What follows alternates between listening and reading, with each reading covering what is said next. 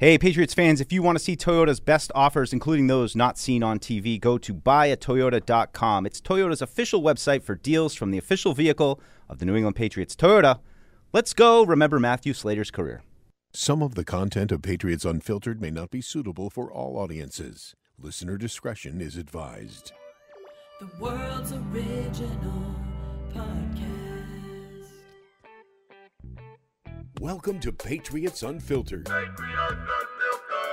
lot of refurb while the players are out to get ready for the 2024 season. Really worried about the important things. Yeah. Watch out. Evan's on edge right now. Evan's on edge, generally what's speaking. What's wrong with him? I'll let him speak for himself. What's the matter? Jersey Mike's closed again? They should be focused on staff and players now. Then they can make sure Evan approves later. This is a show where we give our opinions, right? I So, like So they can give their opinions. Correct, too. Freddie. That's what I was just going to say. Right. I like the tone of this email. Right. I like it. I am giving it a chance. I have concerns. Is that not allowed? Yeah. Okay. Email her. I agree with Evan. This has to be the worst offseason of Coach Mayo's career. And she said that she would love to have a birthday message on the Jumbotron. Oh, okay. So being the great Not guy, high maintenance at all. she texts me on Tuesday on her birthday as I'm driving into work, and she goes, "You didn't actually get my name up on the Jumbotron tonight, did you? I'm going to be embarrassed. I don't actually want you to do that." And I was like, Oh, my God. "You told me you wanted me to do it." Even higher maintenance. Too late. Happy Jess. birthday, Jess. Love, Evan. That's not that hard. How many? 8 What's letters. the word limit? There was no room. Thanks for the sex. Good thing Jess. you didn't go there. Wow. Wow. That's my fiance. This is Patriots Unfiltered. Presented by Toyota's official website for deals, buyatoyota.com. All right, welcome into Patriots Unfiltered, and that's right, folks. Sorry, you're hearing Deuce's voice because Fred and Paul are out today. We got the kids. We brought in Matisse up from the halftime show. We got the call up. So it's Tamara, it's Alex, it's Evan, it's Deuce, it's Matisse. We got the whole crew. Matt is here in the booth. So yeah, the guys are on vacation. I think Fred's probably somewhere tropical. Must I'm be gonna nice. guess. I'm gonna guess Aruba. Aruba. Yeah, that sounds about right. Yeah. And Pina colada. Pina Yeah. coladas. Oh, God. Getting drip stuff on his shirt probably. And Paul doing school tours and all kinds of things. You all right, Tamara? Struggling. Yeah, watch out for that mic. It's broken. The so. kids are taking over. Watch out. Am I a Deuce and the kid? kids. Am I a kid? Yeah, Yeah. thank you, Matisse. You're- I appreciate that. You're like at the holidays, like you're like the guy sitting at the kids table that doesn't really belong at the kids table. But is No, still there. I'm cool. I'm hip. What do you guys? What's the riz? It's a relief to sit at the kids' table sometimes. Kids tables a move. Extra seat Deuce there, is I'll actually take it. really hip. Yeah, though. I am like hip. so hip. Hip. If you're at like Is a that still a wedding thing? or a bar mitzvah, the kids buffet is the way. Like, Oh, yeah. don't eat Oh, like no. the crummy adult food. Go over to the kids Chicken buffet. tendies, which I got Tendies. slandered for. Oh right, Mac Matisse. and cheese. Matisse pigs is in the guy who bucket. chose Oh my chicken God. tenders over prime rib. That's right, folks. He's here. You can 100%. call in. And, Oh, was that you? and Or let was him it have Cassidy? that. It was you? Okay. I mean, Okay. that's a bad take. Someone but- call in and make him answer for that today. So we got a wily crew here today, and there's actually quite a few things to talk about here. Over the last few days, we've had Patriots announced coaches. We can get into that. We got the franchise tag deadline. Is that? I think it's today, Evan. Is that correct? Is Yes, 4:00 is today is the when you can start tagging people. 4:00 today. Guy and Phillips reportedly released. Slater retirement. I mean, the Dynasty 1 and 2. So we got a lot of different stuff to get to today. But let's start off at the top here with Matthew Slater officially announcing his retirement. I know everybody here hates Matthew Slater and thinks he's just a jerk. And so we're all going to air our grievances. No, of course, the opposite. Everybody loves Matthew Slater. What a leader he's been here forever. I mean, you guys have been, right up working with him a bunch with social media stuff, always happy to talk in the locker room, always happy to stand up after, a handful of difficult seasons the last few years. So just, I guess, start with you guys. Well, Tamara, you spoke plenty with Matthew Slater, did plenty with him. What are your thoughts on his retirement here? I'm devastated. One, because now it took us about 20 minutes to find out who the oldest person in the locker room was and figure out who are we going to use for our Tamara old and people I are on going TikTok. down the What are we going to do? But no, seriously, I think he's been just so amazing to see because one, since I've been here, he's been here, and losing Devin, I was like, okay, Slater's the only person I have to rely on now after losses to get an interview with, and he's just an exemplary person and just has great leadership. He's a great human being, obviously great teammate, and I think it's going to be tough to replace him. Obviously, big part on special teams, but even more so as a leader in the locker room. You don't get guys like Slater in the locker room often. and it's hard to emulate that. And so, just looking in the locker room now, I'm trying to figure out who's going to fill his shoes because those are going to be Andrews. mighty shoes to fill.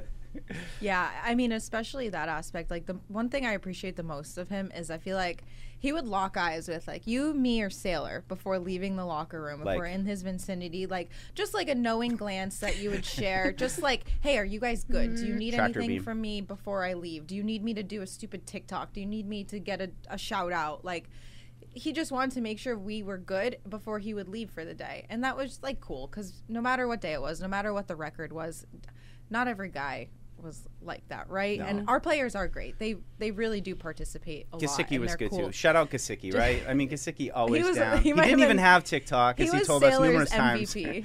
But he's always Dietrich down to do and it. Mike were Sailor's MVPs this year. But I just always appreciated that. He was so personable. And I thought about, like, what I was going to tweet out, and I erased, like, a lot of things. But I just feel like it was great to root with him as a fan. And, like, that saying, don't meet your heroes. Like, don't meet your heroes unless they're Matthew Slater, because he's so much better than you expect him to be.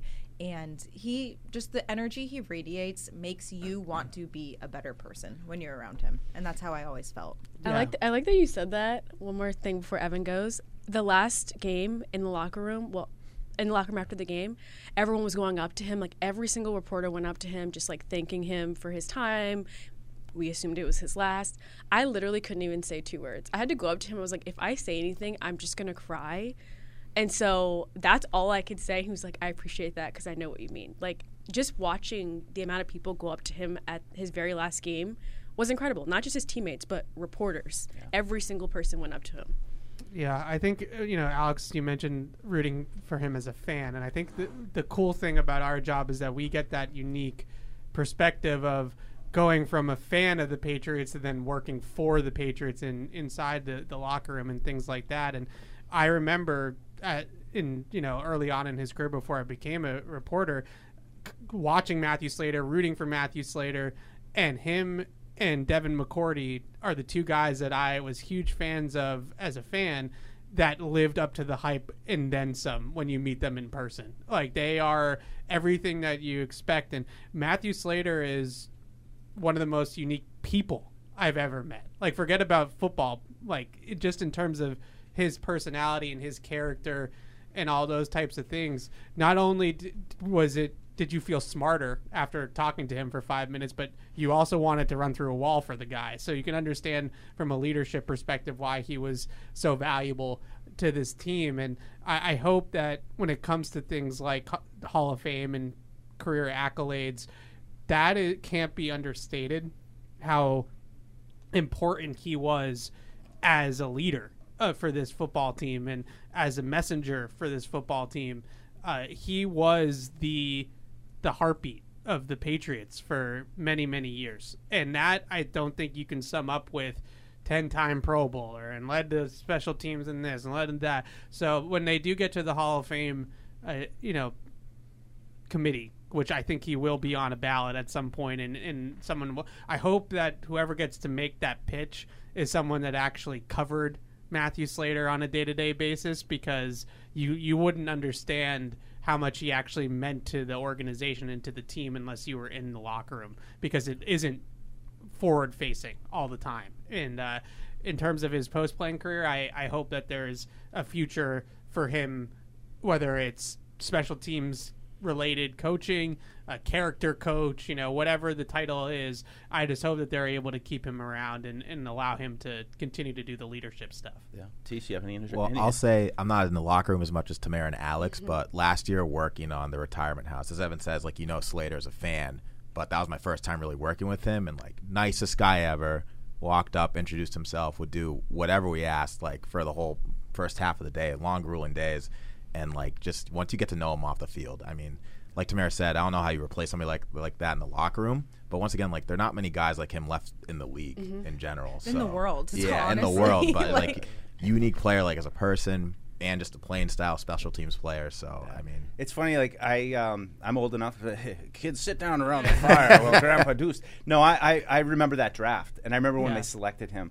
And this has happened so many times over the years where, what? He doesn't even have a college position. People were so mad, that he's not a receiver. they couldn't believe that that Belichick had drafted a special teams only guy like the 6th round I think it was out of UCLA. So I so clearly remember that, and then for him to carve out the career that he did. The other kind of funny note, I mean, you guys gave him all the the praise that he deserves. I just remember certainly 2010, 11, 12, they were kind of struggling with receivers a little bit. And when they were really, really hurting, that's when they put Matthew Slater out to go run, just run a go route, just use your speed, get downfield. Tom's going to chuck a bomb to you. I think he caught one pass in his career. But that always of all the things that you love about that was the one thing that kind of always annoyed me was oh God, here we go again. They're going to try this Slater thing. I wonder what he's going to do. Just run right down the field, everybody. It was funny. I mean, they got away from that later in his career, but I'm just wondering what it's going to be like in training camp when we don't see one guy getting a private lesson pretty much the whole practice. The guy breaking up the fights. I know, and then we, just real quick, we got somebody wrote in kind of topical. Sam Big Canoe. He just said, Sam from St. Catharines, with the retirement of Slater, who do you guys think will take on the role of being the guy for the breakdown post victories, or do you think in the new era they will stop doing it altogether and create a new tradition? I say create a new tradition. Yeah. I think Same. you have to retire that with him. Yep. Wait, Deuce, tell your idea. Well, you told me upstairs. It's not totally my idea. I think it was I think a little bit Fred's actually, but to kind of give that to the fans and maybe I know it's hard to start a new tradition, but kind of make it a thing like another Patriots first down. Oh yeah, the whole crowd. Quick aside though, when the first time we got to do, Tamara and I, sometimes we go out, we get the training camp crowd whipped up into a lather before the practice. We're this is what you're gonna see. Whipped People up are into a lather. People are just oh my God, this is so exciting. Deuce and Tamara right now are coming out here. I'm And so dying. my first time doing it, I was I'm gonna hit him with the I'm thinking, I'm Deuce, super fan, Patriots super fan. I know the locker room, Hoodie connoisseur. So I come running out, down the sidelines, and I think actually this might have been the year before Tamara. I think it was with Scal. I don't know, maybe it might have been the year before you were there. Maybe not. I remember going out with Scal because he looked at me like it was crazy, and I did the how do we feel about being back at Patriots training camp? And I'm like, come on, you guys don't know this one. But late last year though, we saw they didn't do that cheer, and everybody was like, what the hell is going on? But I think you're right, Ev. I mean, I think it's probably time to retire that one. I'm amazed that it made it past the Brewski part of the dynasty, which we can obviously get into the dynasty a little bit. That cheer's a little bit a part of it.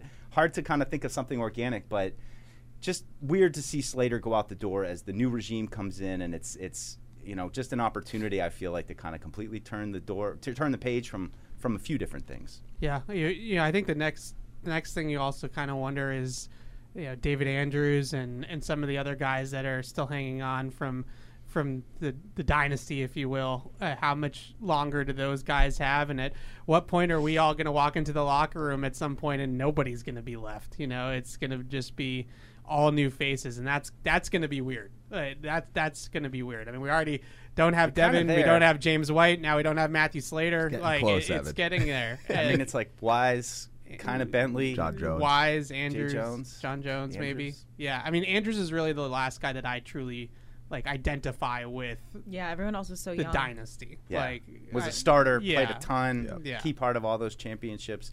Well, of course, we wish Matthew Slater the best, and we'll see. I know there's tons of messages coming out from everybody acknowledging him and his great career. So great for him, and not entirely unexpected, but plenty of other stuff to kind of to move on to here. I know it hasn't been officially announced by the team yet, but Lawrence Guy, Adrian Phillips, reportedly to be released. We haven't announced it yet, and I'm sure that will probably be coming soon. I think at least Guy acknowledged it on Twitter. We talked a little bit about the defensive line. Just all those guys are up for next year, and Guy is 35. Played at a high level last year, though, I thought. Didn't really drop off too much. No. Just starting with him, we have hit on that being a position of long-term need, an older position group. What do you guys just think about them moving on from Guy now? Yeah, I think that, well, my first initial reaction is this Mayo sort of foreshadowing that they're not going to be this two-gapping 330-pound DTs playing at defensive end and hold the point of attack type of defense? Are they going to be a little bit more of an attack-minded, get up the field type of scheme? And I'm all for that. I think that especially today in the modern NFL, it's definitely where the league is heading as a whole. But I also wonder, are there guys already on the roster that they look at that they say, well, in terms of rotational type of players, a Sam Roberts, a Jeremiah Farms, who came on a little bit at the end of last year, are those guys able to play a little bit more? I think that Lawrence guy is, if Paul was here, he would say, that guy's extinct, right? Like we don't need to be paying these types of players that are only going to play on rundowns and are going to just two gap and hold up blockers and things like that. We don't have to be paying them all this money, and maybe that is a sign that other places in the roster, including defensive line, are going to start to reflect some of that. And I think Slater retiring is another thing. Like how many special teams only guys are they really going to have in this new regime? I don't think it's going to be anywhere near as many as it was with Bill. So I feel like when I saw it, I kind of thought about last year when the reports were out that he was holding out for more money, and I think this year I'm sure he's going to want more money again. And I think that finally we're looking at the roster and seeing like, okay, hey, we can't afford to give Lawrence Guy more money. We really need to use those resources for offense and other holes that we have. So that was kind of my thought process behind it, and I feel like they feel like they have more depth or more flexibility in letting him go and filling in the void there versus like the major holes they have on offense that they need to spend that money on. Yeah, well, Alex, talk about him off the field, because Slater was a great guy, but Lawrence Guy was a great guy too. I was going to say, like, we'd be remiss not to mention not only Lawrence but his wife Andrea. Like, no one kept us busier with community. I mean, we were joking about this with the CR staff upstairs, but no one kept us busier than Lawrence and Andrea. It felt like every month they were holding an event or doing a donation, from their baby shower that they would do for underprivileged moms to school backpack giveaways, and then just random Thanksgiving events. Like, it just blew me away to see how generous they were at a really grassroots way, like where they actually were making impact. They weren't just throwing money at situations, and they worked really, really hard with their foundation and bringing their kids to the events to get them involved. And I loved working with them. I'll definitely miss them. I had a great relationship with Andrea too, and our community is made better for the Guy family for sure. Underrated Patriot, For sure. Agree. All decade team guy, free agent signing that was kind of just really afterthought. Like, it wasn't like it was like a Stephon Gilmore level signing, right? It's 2017. Played most of his games. Just too, to chime in, like just multiple teams. I mean, Indy, San Diego, Baltimore. I mean, just kicking around, and then 7 years. I think he missed. Five games, math, right? 5 games in 7 years. All he missed for that position. Pretty impressive. He was really just everything that you would want in a run defender. Like, could take on double teams, could hold the point of attack, could defeat a single team block.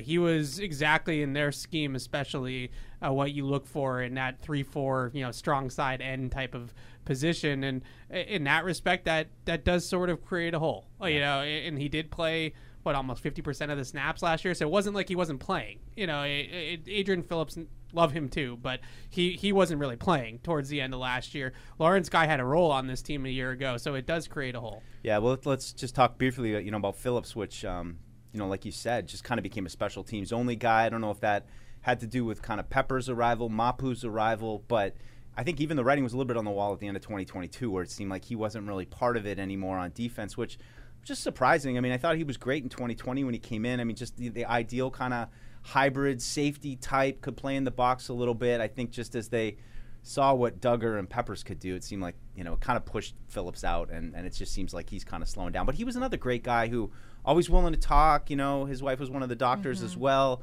We did plenty of features on him, so it's just, it's time marches on with these guys, but they were, some solid contributors, and Phillips was a great guy. I don't know if we ever, got to like the pinnacle of what we thought we might have gotten with him. He sums it up as kind of like the perfect like post Brady Patriot. Like, he was just above average, always there, available when you need him. Like, all I think about was the pick six against San Diego. LA Chargers, but like good when you needed him. But I think he'll latch on somewhere else, but towards the end. Yeah, it's too bad that I feel like he would have been such a great dynasty Patriot because he's just a lunch pail guy that just did his job and honestly played linebacker most of the time and played it at like 220, which is like really difficult to do.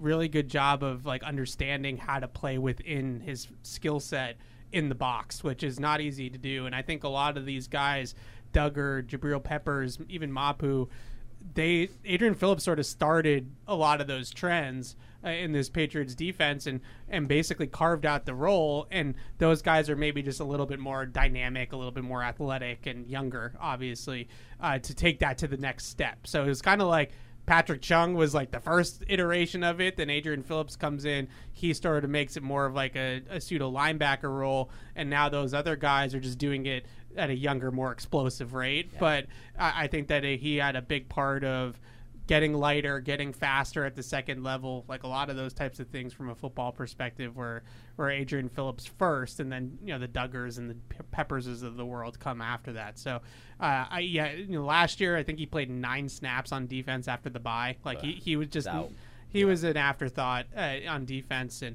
I still think he can play though. Still have a role on a 53-man roster. Yeah, at least special teams too. I mean, he's kind of a special teams guy. He was the core guy. Yeah, I mean that's another one which I think if Paul was here, that's something you're like, all right, let's turn over some of these special teams guys. Let's turn over, some of the older defensive linemen. Last bit of kind of recent news, though, was not the full announcement of the coaching staff. I guess it was just the new members of the coaching staff. So we still have a few Belichick era things where I had to fill in the gaps of like, oh right, that guy's still under contract, and we couldn't just announce the whole coaching staff. No, we had just new additions only. We're still waiting on, I guess, Brian Belichick, Pellegrino reportedly back, Troy Brown reportedly back from Doug Kyde in some kind of role. Talking a little bit with Evan, though, I mean, Tyler Hughes is going to come back. He was here. He was away at Washington working with some pretty good wide receivers. That's the biggest thing for me with Tyler Hughes. Is like once we get an opportunity to talk about it, it's like, all right, here's my list. Penix, Odunze, Polk. Just tell me everything you know about these guys because he's a quality control coach at Washington last year. And obviously was very hands-on with a lot of these guys in the draft. That whole offense is going to get drafted somewhere. Yeah. So you might as well pick his brain about those types of things. Yeah, that's a good one. I mean, I said, it felt like the Van Pelt offense was really that's the big piece of this. So Evan, wrote up a really good write-up on that. And, it's hard to analyze all these guys, but just kind of funny personal story to share, which I was joking with Evan yesterday. We were talking about write-up, but Bob Bicknell, the new tight ends coach, went to my town's high school in the 80s, and I watched him playing football growing up. He's our high school legend. His dad was a coach at BC, but Bob Jr. was a star at Holliston High School. Went on. He also played at BC for a little bit. Oh, you and Bridget school. So Bridget. So another Holliston. He's got quite the resume. He's been all around over. And he's coached multiple wide positions receivers and tight ends. So he's got experience, and I think that's one thing. Along with just how large the staff is, which I think stood out. Some of these guys that are maybe a little bit more inexperienced are then supplemented by guys that are very experienced on the offensive side of the ball. Speaking of inexperienced guys, I thought it was kind of cool. This isn't a huge hire by any means, but it was cool to see Kobe Tippett on the staff. I know we worked him out last year. I think he was fresh out of college. Wide receiver, yeah, right? He coached at Tufts last year for a yeah, year. So it's cool to see them bringing him in, try to build him up. We love the Nepo hires. First of all, it's cool to just see positions posted, period. From the website, I agree. Literally. and I mean, it's a big staff. You can't see my nerdy board here, but I mean, it's, compared to what it was, assistant coaches, you've got quality control coaches, something you didn't really have. And, to be honest, that feels like a little bit why we got to where we were, because the small coaching staff, people left. There was no one really to fill those shoes. Now, we know why Bill Belichick did that. He wanted, ease of communication. He didn't want to play telephone through 6 different coaches to get to the players.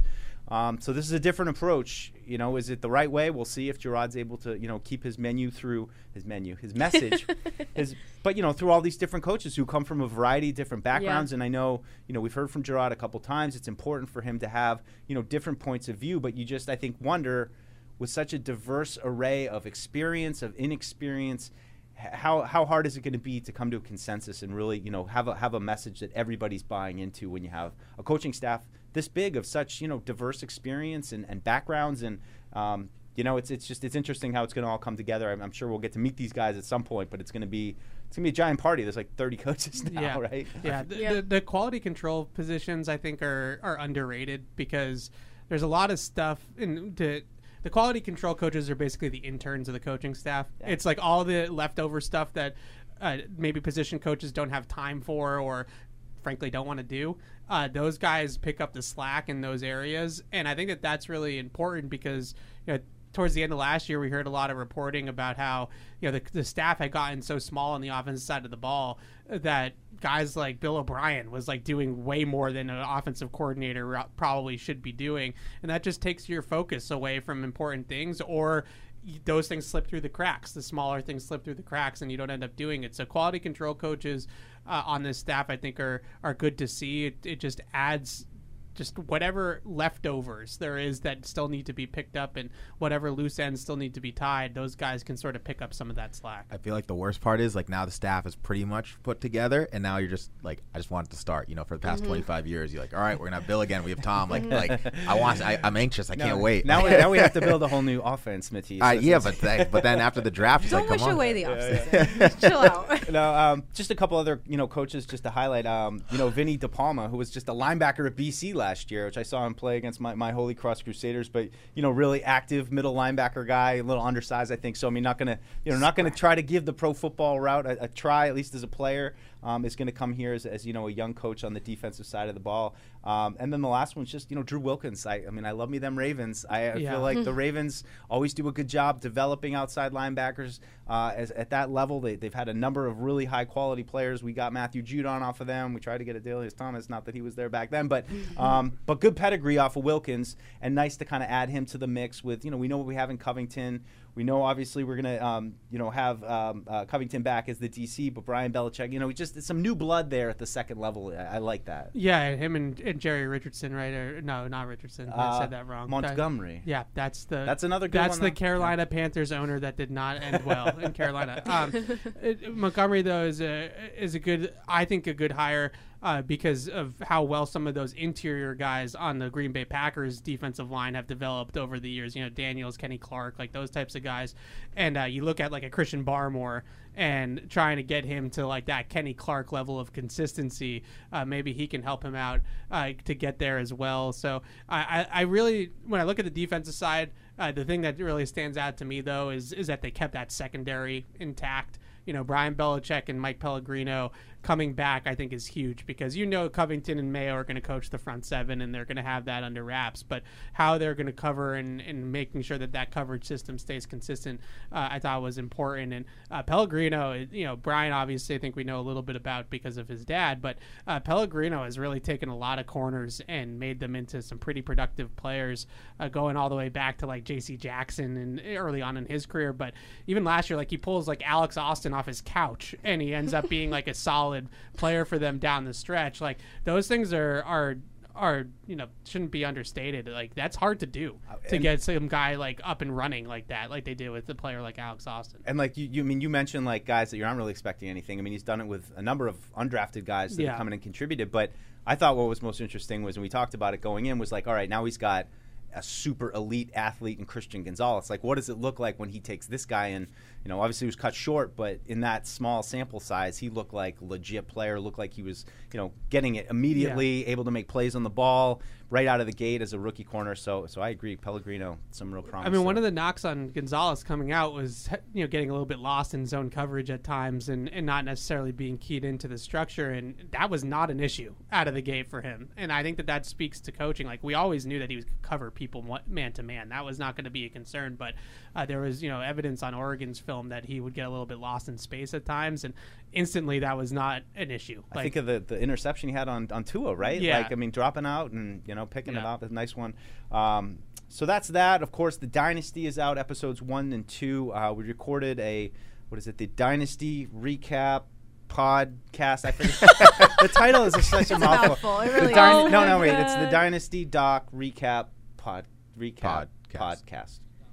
Dynasty Doc Recap Podcast. Say that 12 times fast. But we have that. We released that right after the episodes are dropped on Thursday night. I think about 9 o'clock Thursday is when it looks like these things are going to come out. So I don't know if all you guys have had a chance to watch those. Two more episodes coming out that'll take us through Spygate. One of my criticisms coming up is not a lot of time spent on 38 and 39, those Super Bowls, and then they won a couple more and it was great. And now let's get to the controversy. But overall, any thoughts from you guys just on those first couple episodes? I don't know if everybody's had a chance. I know Evan, you had a chance to watch. I watched it pretty much instantly, and I would just say that it was really cool. We were talking a little bit about this before we started recording. I not to make anybody feel old, but I was only 9 years old in 2001, so I was a kid, and I remember. But obviously, as a 9-year-old, you're not really what we are now, where we know every single detail about the team. So it was cool to be able to see it now as an adult and start to understand a little bit better about what was going on back then. And all I remember as a kid was being so devastated about Drew Bledsoe, and I think they did a great job of painting that picture of this was the guy. This is a former number 1 overall pick, $100 million quarterback. They hadn't been super successful with him as a team, but he had all of the tools as a player to be an all-time great quarterback. And it wasn't that easy. It wasn't for Bill to make that decision. That was not an easy decision that I don't think a lot of coaches would have made. I think most coaches probably would have went back to Drew Bledsoe. So watching that whole thing again was crazy. I just realized I should probably talk to Barth about this, because Barth is the helmet guy, and that stinking Brady helmet was wearing the Peyton Manning helmet. Barth acts like he lived through the '90s Patriots, like he was a full-blown adult. I'm how do you know this much about the '90s Patriots? You were 4. I don't understand. That's such a bad bucket. It looks awful. Peyton's the only one who could pull it off. We saw the picture, and I'm if Brady tried to wear this helmet in his career, he would have just been terrible. They would have gone back to Bledsoe. So I'll say I watched it. I actually watched with a friend who's not a Pats fan, not a big football guy, and he was locked in. But how many times have we heard these stories the snowball, the kick, Vinatieri, you can't ice him. I'm the best decision you made, and every single time it's just so good. Yeah. Every single time I'm locked Patriots in. porn. It's the best. And then I was talking about this with Evan too. The part that's the late '90s, early 2000s. They have a press conference at Mass General Hospital to talk about Drew. They would never do that now. Oh my God. It's crazy. We'll let you know when we have something to update. He's at the hospital. Let's all go to the hospital, media. Imagine if Twitter and the internet and sports media as it is now, if it was thriving back then. It'd be crazy. No. Oh, I mean, you could go through Patriots the last 20 years of imagine if Spygate was on Twitter. Oh God. I mean, we got it a little bit with Deflategate, I guess. That was the that was peak. That was peak sports Twitter was when Deflategate was out. That's why it became such a mess, in my opinion. I feel like Twitter turned 2012, 2013 was when it went from just a little place to kind of meet up with like-minded people and make jokes and kind of communicate, and it's so completely useless now for anything real time. And you log in and you're from yesterday, the start of the third period with the Bruins is about to start. I'm what? This is no longer useful. It used to be timely. You got to go to the following side, right, where it's up to date. I know. Well, yeah, they added the For You page. Is it even then? Now it's like a newspaper. You wake up, you open it, and you get caught up on what happened. Oh, it's amazing. I love it. That's pretty much. I don't remember which newspaper it was to bring it back to the Dynasty, but I do remember the picture of the ambulance that was carrying Drew Bledsoe going into the hospital. And I don't, again, you just as a kid, the stakes were not, you don't understand, you don't understand that, first of all, this guy has internal bleeding and is in a serious situation medically, but you also just don't understand the stakes of the decision to stick with Brady and all that kind of stuff. And I thought it was cool to understand that now as an adult. And it's a little disappointing to hear that there's not much football after this, though. I know. That's what we kind of said about in the recap show, was that for Patriots fans would probably want this to be one thing, and it's not that. It's, kind of an external point of view on this run, and I still think they could have found a spot for winning 21 straight games and make a little bit more. Just add 2 more episodes. I mean, coming out of 2003, just because it wasn't just a continuation of 2001 into 2003. It wasn't just this is this. They really took a half step back in 2002 and really changed their team in 2003 and became not just the sparky little upstart little underdogs, they became a dominant team that could beat you anyway. Like, we got to beat you 9-0, we'll beat you 9-0. We got to beat you 37-34, we'll do that too. It's just, I think those two teams were really special in my mind, and I'm sure plenty of Patriots fans out there have plenty of very special memories from those two teams and how good they were, and the big games, and just that stuff's just kind of glanced over. It's barely even mentioned. Not to mention just like the playoff run. I mean, losing to Pittsburgh, going back to Pittsburgh, and to that point, there's so many fans like our age group where what I remember from like the 2001 Super Bowl was being in kindergarten and going to school, and people were talking about the groundhog seeing their shadow, I was like, who cares about the groundhog? The Patriots won the Super Bowl, but like that was the extent of my memory. So if they had dug more into that and shown us more of that, it would have been so cool for, I think, the 20-somethings who 03 really is when it's just about to, like, grew really up with click. the dynasty, And you get the- Yeah, exactly. I also have to ask Deuce, like, how do you not get asked to be the super fans in these days? Who are these people? Wait, did we see Kara in the first 2 episodes? No. Oh, no, I didn't see Kara. Kara No. Doolittle is... No. She was interviewed for it. I don't know if she makes the final cut. I mean, she's interviewed. seriously, like, and then like Paul Perillo on Drew Bledsoe, Oh like my that God. would have been No, classic. It would have Like, been too mushy. He would have been exactly. That's the point. I feel like I should have worn my Bledsoe jersey today. Like, it's just, I've been looking for an excuse to wear it because it's a reversible. It's the '90s one that everybody loves. I could wear white for the first half and then flip There it you over go. for blue the second half. Everyone would be really excited. I'd probably wait for Paul to be here though. But just quick aside, funny, people are emailing the show and. Somebody's getting back Fred's out of office reply. Oh, I love that. Love that. Just trying to email the show, but so thanks. Well, Fred does always reply to all, so he's fitting. He's a big reply all guy. That's funny. Big reply. That should Fred's be, emails, I need to let people in on them too, because he'll put everything he wants to be said in the subject of the email, and then Yes. there'll be no text in the body. It's my Yes. favorite thing. It's my favorite thing.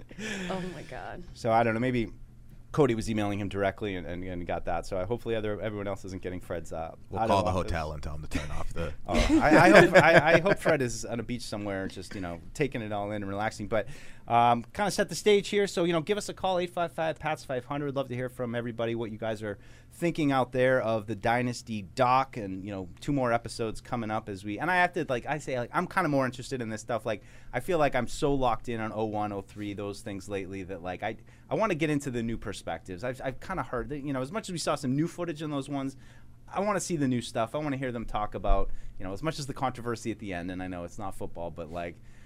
Let's see if we get Bill out of press conference mode. Like, it just felt like that whole episode, he's just kind of guarded. I gotta be honest with you, he seemed disinterested. Yeah, in doing it, or even like didn't want to be doing it. Yeah, I just the one thing I will say, like, I know this is gonna maybe come off as kind of like company guy, but it's like really frustrating to me that we have to make this Dynasty doc about how Kraft hates Bill.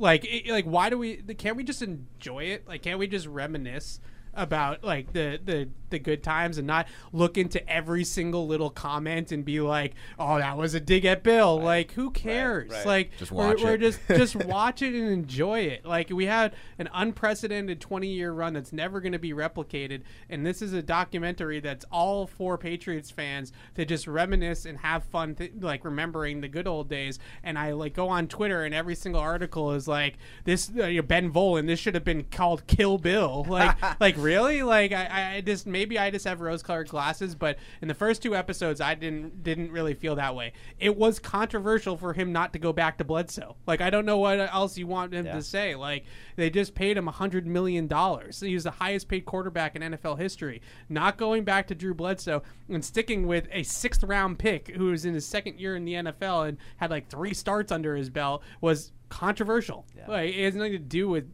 anybody hating anybody. It just is a fact. If he had just took the easy way out, there might not have been a Tom Brady. If right. he just said, let's put Drew back in, and you lose in the playoffs, and who knows what ends up happening to Tommy B. Just enjoy it. Like, don't make it about all of the. Well, it's interesting you say stuff. that, because I haven't gotten my hands on an Apple TV login yet, but that's really just subscribe.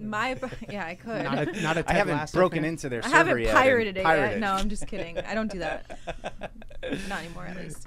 But it's interesting you say that, because I feel like that really is all the conversation I've heard about it is it painting Bill unfairly. Is it just because the wounds are fresh? I mean, I think that's inevitably that's a good what point. everybody wants to talk about right now. Was it Bill and was it Tom and all that? And do you think they're kicking themselves, the Apple production crew, for not maybe waiting a little longer? Just now that this is all played out and.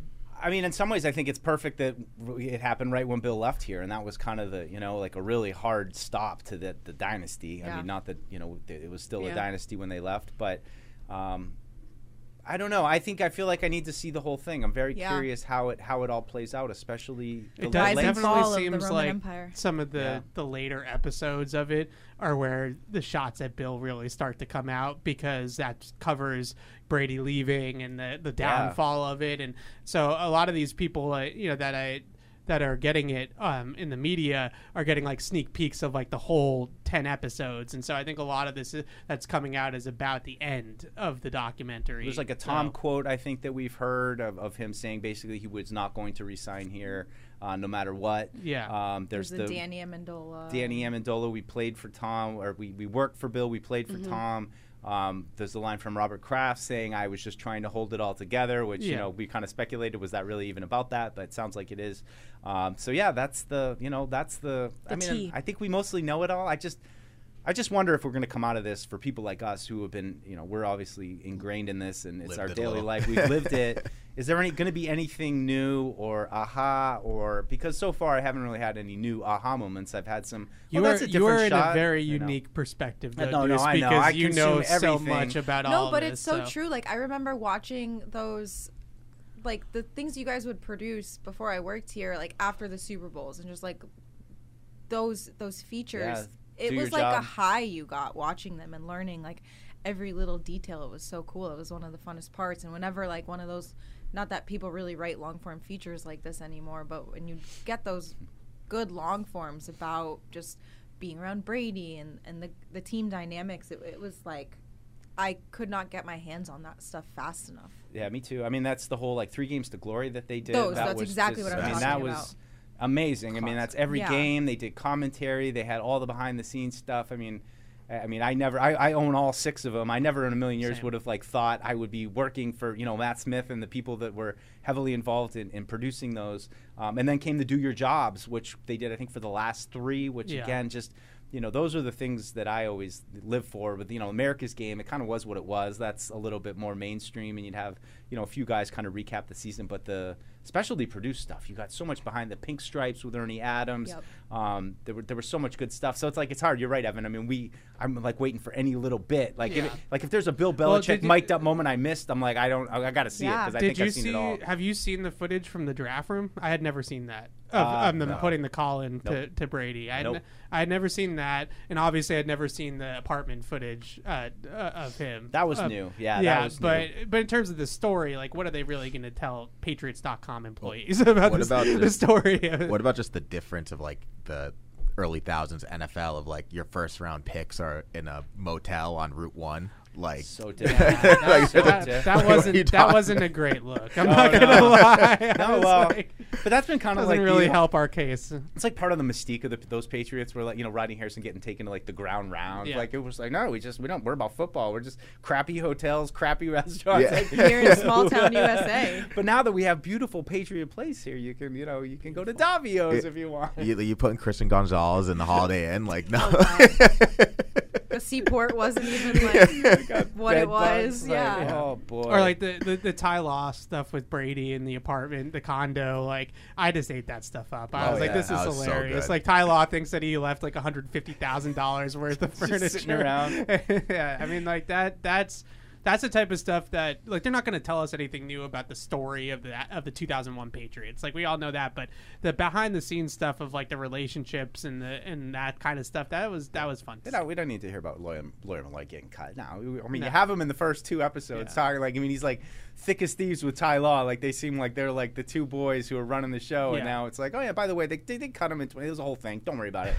We'll get to that in the other I will documentary. say Ernie Adams did hurt my feelings a little bit. Like Oh? he brought it back. Yeah, he brought it back. God. He brought it back around. Like I was like, all right, he kind of, he was great in this. So he was. But yeah, saying that we don't know anything, like okay, like relax. What about the produced piece of him driving to the stadium? Perfect. Perfect. The snow's falling. I mean, it's great. It's exactly what I How did wanted. they know? Unbelievable. You had a camera there?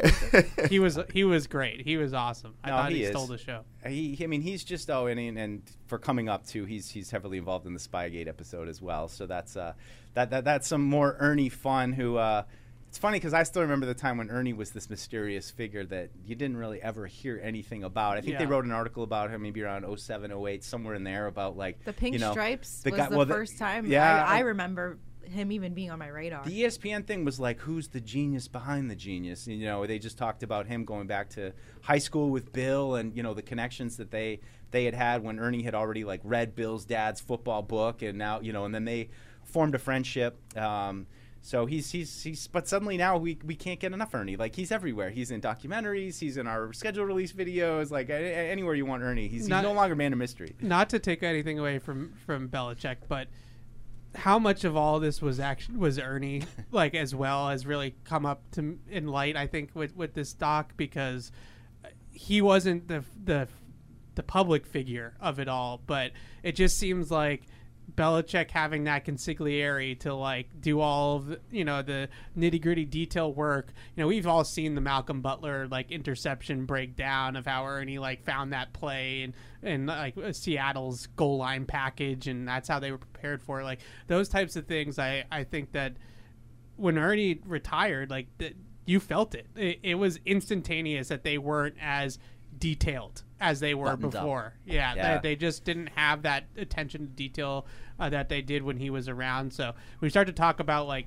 pillars of the success. Obviously Brady and Belichick are on their own like tier there, but in terms of tier 2 guys that start to come in, like Ernie along with Dante Scarnecchia obviously too, but like Ernie is very high up there, I think. I wonder some of the little curveballs they threw over the years, like how many of them kind of started with Ernie. The Denver 03 when they snapped the ball out of the end zone, the shenanigans in 2014 with eligible offensive linemen against the Ravens.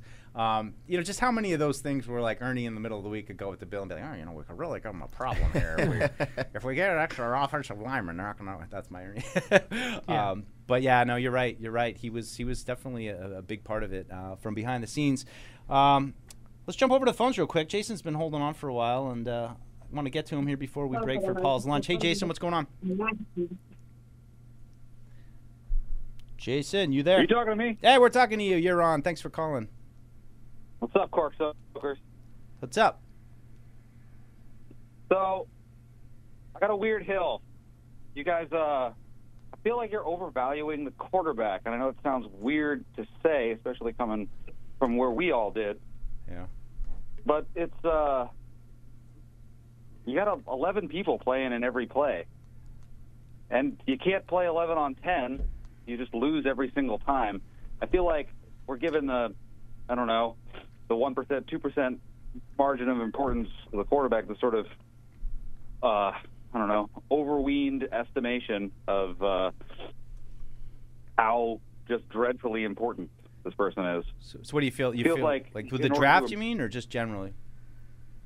Well, in the draft in particular, I guess that's the situation that we're in right now. Yeah. Where, we're looking to improve the team, and the first and only thing is the quarterback. And sure, I get that we don't really have a quarterback. That's fine. And improving at positions where you don't have some good solution, that's obviously where we should be looking, but it's not like we don't have any other holes on the roster and we can't improve in other ways. So you'd be team take a tackle, a wide receiver that you truly believe in, rather than taking a swing at a quarterback that you might not believe in just because he's a quarterback. Right. Well, we have a lot of holes. We have a lot of places to upgrade. We have a lot of different directions that we could go, a lot of areas where we don't really feel like we can rely on the roster to get it done for us. So it just makes more sense to me. It intuits better that we would look to the area where we can most reliably upgrade the position. And I don't think that necessarily has to be quarterback. Yeah. Yeah. No, go ahead. Let you finish. No, it's just,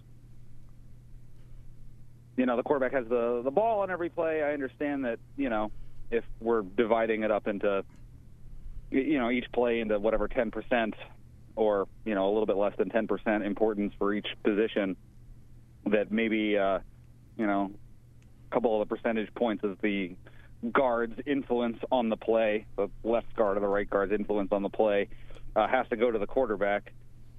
But it's not as though we could win playing 11 on 10. Yeah. Yeah, gotcha. Thanks, Jace. Appreciate calling in. It's probably something we're all kind of talking about. That's, I think generally if Drake May or Caleb Williams were to fall to 3, I don't think really there'd be much hesitation for most Patriot fans who are kind of getting into the draft these days. I think, we start to get questions, though, with, Jaden Daniels. Is he that guy at that point? But I don't know. What'd you think, Ev? Well, go Tamara. Go. Go. First of all, did you guys see the tea that Justin Fields unfollowed the Bears on social media? Followed all the Falcons This players. is a slant Yeah. I can't get behind. No, but He why are unfollowed you the Bears. why are you Why would doing you that? unfollow That's them? weird. But I then he don't followed know. Did he follow the Maybe- Patriots? No, the Falcons. What Follow the difference is Falcons? Not the Falcons players. That's weird. Little Drake London follow back. Drake London, Kyle Pitts, and Bijan. So that's weird. So I think that that's fishy and just leads to the notion that okay, maybe those guys could fall to the Patriots or maybe a trade might happen where the Patriots might get a veteran quarterback. Who knows? You never know. I just think there's a lot of time to tell of what's going to happen. I'm still confused by the Commanders hiring Caleb's former coach. Yeah. I think that has a lot of play in mind. So I don't know. It's so hard to say at this point what's going to happen because there's so many things I'm pretty happening. out on the court. I like Jaden. I love Teese's Jaden. I like takes. Jaden and Drake May, but I'm so out. And Penix is okay, but I'm so out on the other quarterbacks. We didn't go 4-13 to take J.J. McCarthy. Oh, that's not a thing. completely out on him. That J.J. McCarthy is an option maybe at 34, but you're not taking J.J. McCarthy at 3. Absolutely no. I'm saying, but if you take Marvin Harrison with your 3, yeah. I'd no, just get something else. We'll trade for a veteran. Yeah. I just don't. I say no to him because I'm you might as well just keep Mac at that point. Why are we keeping him? That's maybe I don't know. I think the biggest thing in reality, it's we talked about this when we did our mock draft, which is up now, so go watch it. Shameless plug. Yeah. until we get through free agency and get to the draft in April, I think looking at the Patriots roster on February 20th and saying, this roster is too far away for a quarterback and this, that, the other thing, it's well, in a month we might not feel that way. In a month, if they have T. Higgins and Calvin Ridley catching passes from the quarterback, are you still going to – and I'm not saying that they're going to be able to pull that off. I'm just there's different variations of where they're not ready for the quarterback that we are not there yet. Now, with that being said, you look at a lot of these other teams that have rebuilt and really started from the studs and rebuilt. They have taken a more patient approach of going a couple of years. I just pulled up Nick Caserio got to Houston in 2021.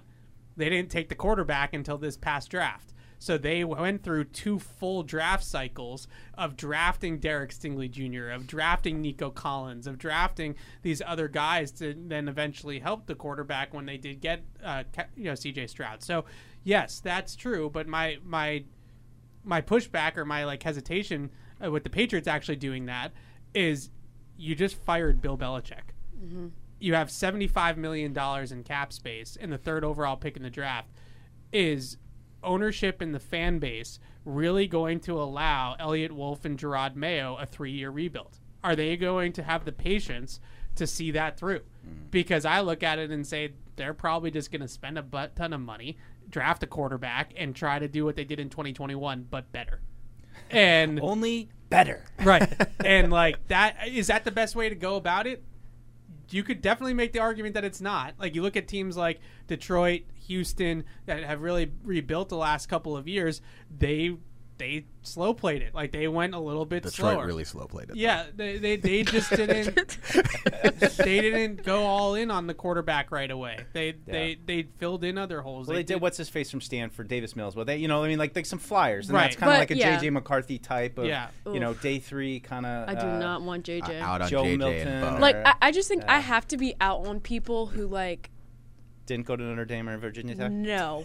I just don't think that you should be moving up the draft simply because your team won a national championship.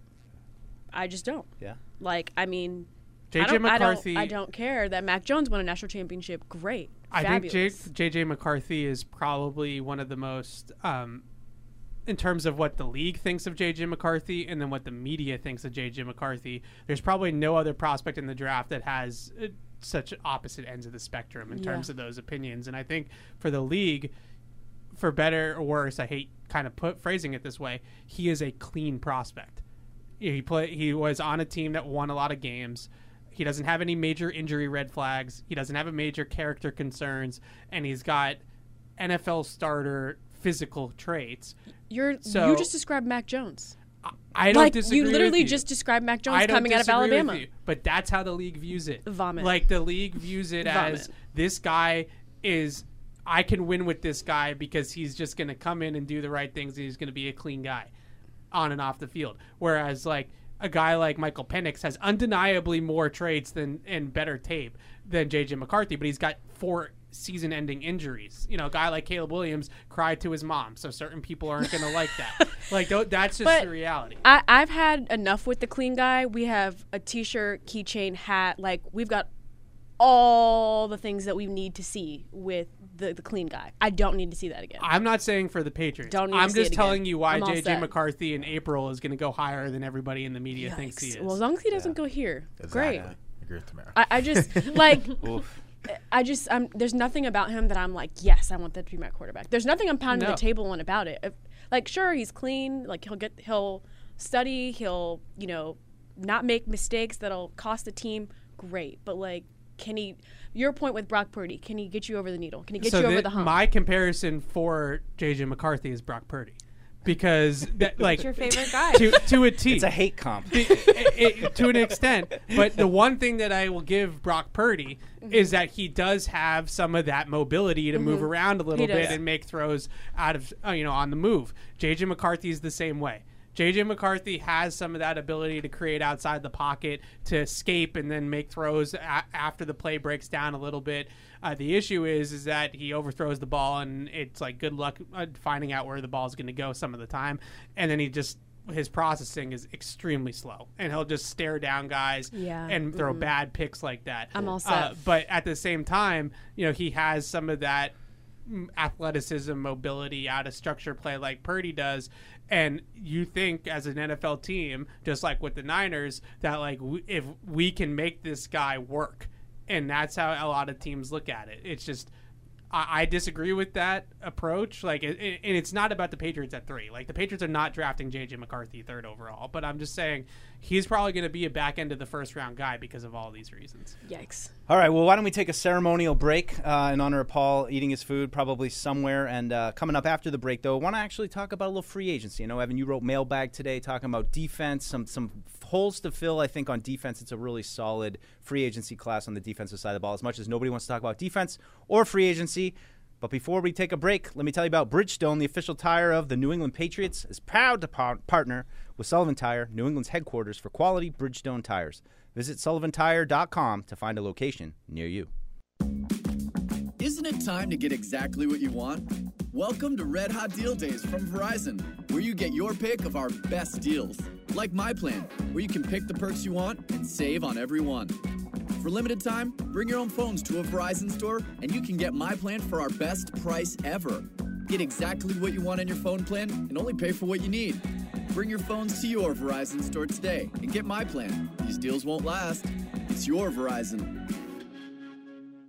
As I think back over the past few seasons, I wanted to thank my most trusted game day teammate, Tostitos. As I recall the last-minute grocery runs and late-night dishwashing, the salty defeats and spicy victories, I realized it was all thanks to my teammate Tostitos. It was always you, Tostitos. Team up with Tostitos, the official chip and dip of the New England Patriots. What's up, everybody? Let's hear a snippet from our new podcast series, the Dynasty Doc Recap Podcast, dropping new episodes every Friday. The 10-part documentary event, The Dynasty, New England Patriots, is streaming now exclusively on Apple TV+. The first 2 episodes dropped on Friday, episodes 1 and 2, and so we're here to recap that. The schedule of this podcast will be as such. We will drop a new Dynasty wrap-up show every Friday for the next 5 weeks. So let's get to it. Episodes 1 and 2, I'm going to start with you, Fred. What were you most impressed with in episode 1? Well, I mean, first of all, the opening of the episode, it's sort of like if you're at a musical and there's an orchestra pit, the first thing they play is the overture. And if you listen closely and remember what you heard, you're going to hear little pieces of everything that you hear after that in that overture.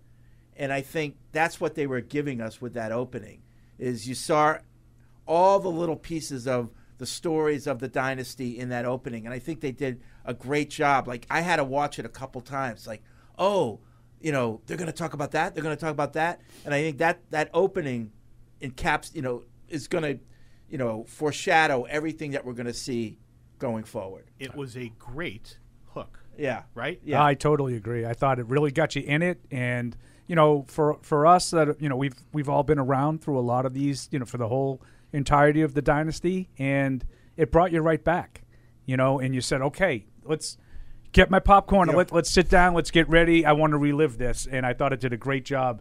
The pictures did a great job, too. I mean, there was some great sound bites that they had mixed in. The Amendola one I thought was great foreshadowing for something that's coming down when, you know, the one that's got a lot of play leading into the documentary, you know, about playing for Bill, working for Bill and playing for Tom. Yeah. I just thought it did a great job of setting the scene. It really did. I mean, that's the crazy thing is you realize, I mean, when in hindsight, you forget how long this run was and how many huge storylines there were for 20 years, you know, in and out. And I thought that part just set a great tone for me. I loved a lot of the new stuff, the behind-the-scenes stuff. You guys will make fun of me, but this stuck out to me. There's practice footage of Brady wearing a helmet I've never seen him wear before, and I'm a nerd about that stuff. That's how I am, people. Of all the things. You know, he used to have a string in his practice shirt, but he had the Peyton Manning helmet on, and I'm like, what is going on? I've never seen this before in my life. But those are, you know, the things that are just so cool. And, you know, just some of the footage where it's just simple B-roll, and it's these guys hanging out, and it's, you know, future Hall of Famers in the midst of this run starting to put things together. While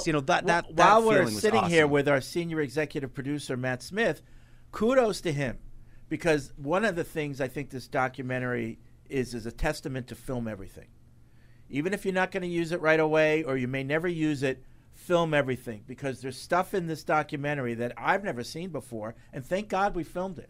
So right, and for Fred and I to say it's stuff that we've never seen before, we were working here through the entirety of this, and there was stuff that we've never seen before. Yeah. Now, Matt probably, you know, saw a little bit more because, you know, he was part of, you know, the crews and whatnot, but to see pictures of practice at, like, you know, the old stadium at Rentham State School. That, like, we used to get, like, 5-minute windows, Mike, just like we do now. Half the time we didn't go because it was such a pain to get there, you know, like, just let me know who died, as Eddie Duckworth used to say, you know. I don't need to know what's going on. Yeah.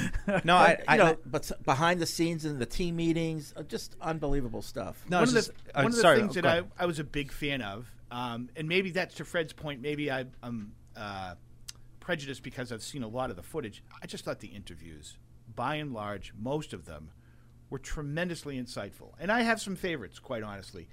Paul, you and I did a podcast with Scott Pioli within the last 4 or 5 months. Yeah. Scott comes off really, really well. And I think keeps the thread. He's a good storyteller, too. He's a really good storyteller. I mean, he was seasoned back then because he comes from a PR background. Correct. Before he came to the Patriots. I mean, he knows how to speak. He's very articulate, not a lot of ums and your nose and all that. And like you said, Paul, he tells a good story. Yeah, and it's one thing to have great information and great anecdotes, but to deliver them in a way like the narcotic line, to me, is just fantastic. That's the perspective that I think he brings to that. He's away from it now, so maybe he can see things a little bit differently than when he was right in the trenches. And I think he realizes, and he said this to us at one point in time, but I think he realizes, geez, I wonder if we handled that the right way. Did we do what we really needed to do? But they were just so consumed by winning. And the winning became a narcotic, as Paul said. That was really powerful. And by the way, we're assuming everybody who's watching this has watched the first 2 episodes. Right. So if you haven't, turn it off go to Apple TV Plus and watch them because we're going to give you spoilers. Yes, no question about Yeah, it. we are going to ruin everything. Right, Absolutely. Right, because we don't know how this ended, right? Right. I think they won the Super Bowl. And the other two interviews that I just wanted to that really were tremendous to me, and they were right in character, were Ty Law and Lawyer Malloy. Very good friends, tremendous players during this team, but their color and their just the way they spoke, the looseness that they spoke, and the way that they described things, I thought Patriot fans will really enjoy hearing them, how they talked and how they described what was going on. Yeah, they were the gatekeepers of the old Patriots. I mean, those were the guys from the 90s that were the holdovers that, were the leaders of that team. And I think, just their perspective on Brady coming in. I mean, my favorite part of, Brady coming in, I'm not giving this thing back. Like, you're a rookie, you're going to give it back. Right, but, that was great. I mean, those great lines. And, I mean, those guys they have so much personality. But, just quickly to go back to Pioli, I love what you said, Matt, about his perspective. And it, I don't want to, it doesn't seem like he, is completely like reformed or anything. But it seems like somebody who is in the weeds as close as you could get to it, and has now gotten some perspective of how it all went, and maybe isn't entirely proud of how every little bit of it went. And I think that kind of comes through, whereas some of the other voices you get, they're still kind of stuck in that, or they never got over it. I think he's just such a unique point of view in this whole documentary. And one of his closest confidants and the person who brought him into the organization is Bill Belichick. And Bill Belichick is the same thing. He's true to character. He's very buttoned up. His demeanor is very obvious when he's in there, and he's the Bill Belichick that I think everybody would expect.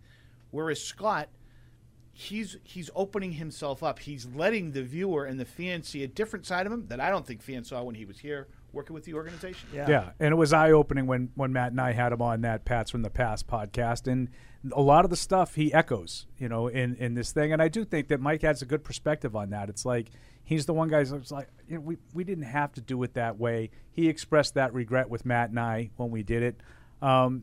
He comes across, really likable, but just sort of with great perspective. And some of the stuff, the interaction with he and Ernie Adams, to me, some of that stuff is really good too. It's such great stuff. You brought up Bill, and I think Bill in these first two episodes comes off smelling like a rose, in my opinion, because a lot of it is focused on the Brady Bledsoe decision and how gutsy it was to make that call, because Bledsoe was so close to the owner. At one part they talk about the owner actually talking to Bill about, hey, why aren't you, so there was a lot of pressure on Bill to make this thing. What I think hurt Bill is himself. Like, we're talking about all these great interviews, Ty Law and Lawyer Malloy. Lawyer Malloy has a lot of, axe to grind with this team. Without question. Scott Pioli and Jackie, everybody came off great except Bill. Right. He was so standoffish and defiant in his body language. And, yes, it's the same Bill, but you had a chance to kind of open up a little bit more and show us a little bit, and you didn't take that chance. Although I think the actions speak louder than words. Like I said, he came off really looking good in these first two, as he should. Right. As he should. It was press conference Bill. Yeah. That was what this was who we see in press conferences that's guarded. Even from the initial kind of neck crack, it felt like he was getting ready to go to war a little bit.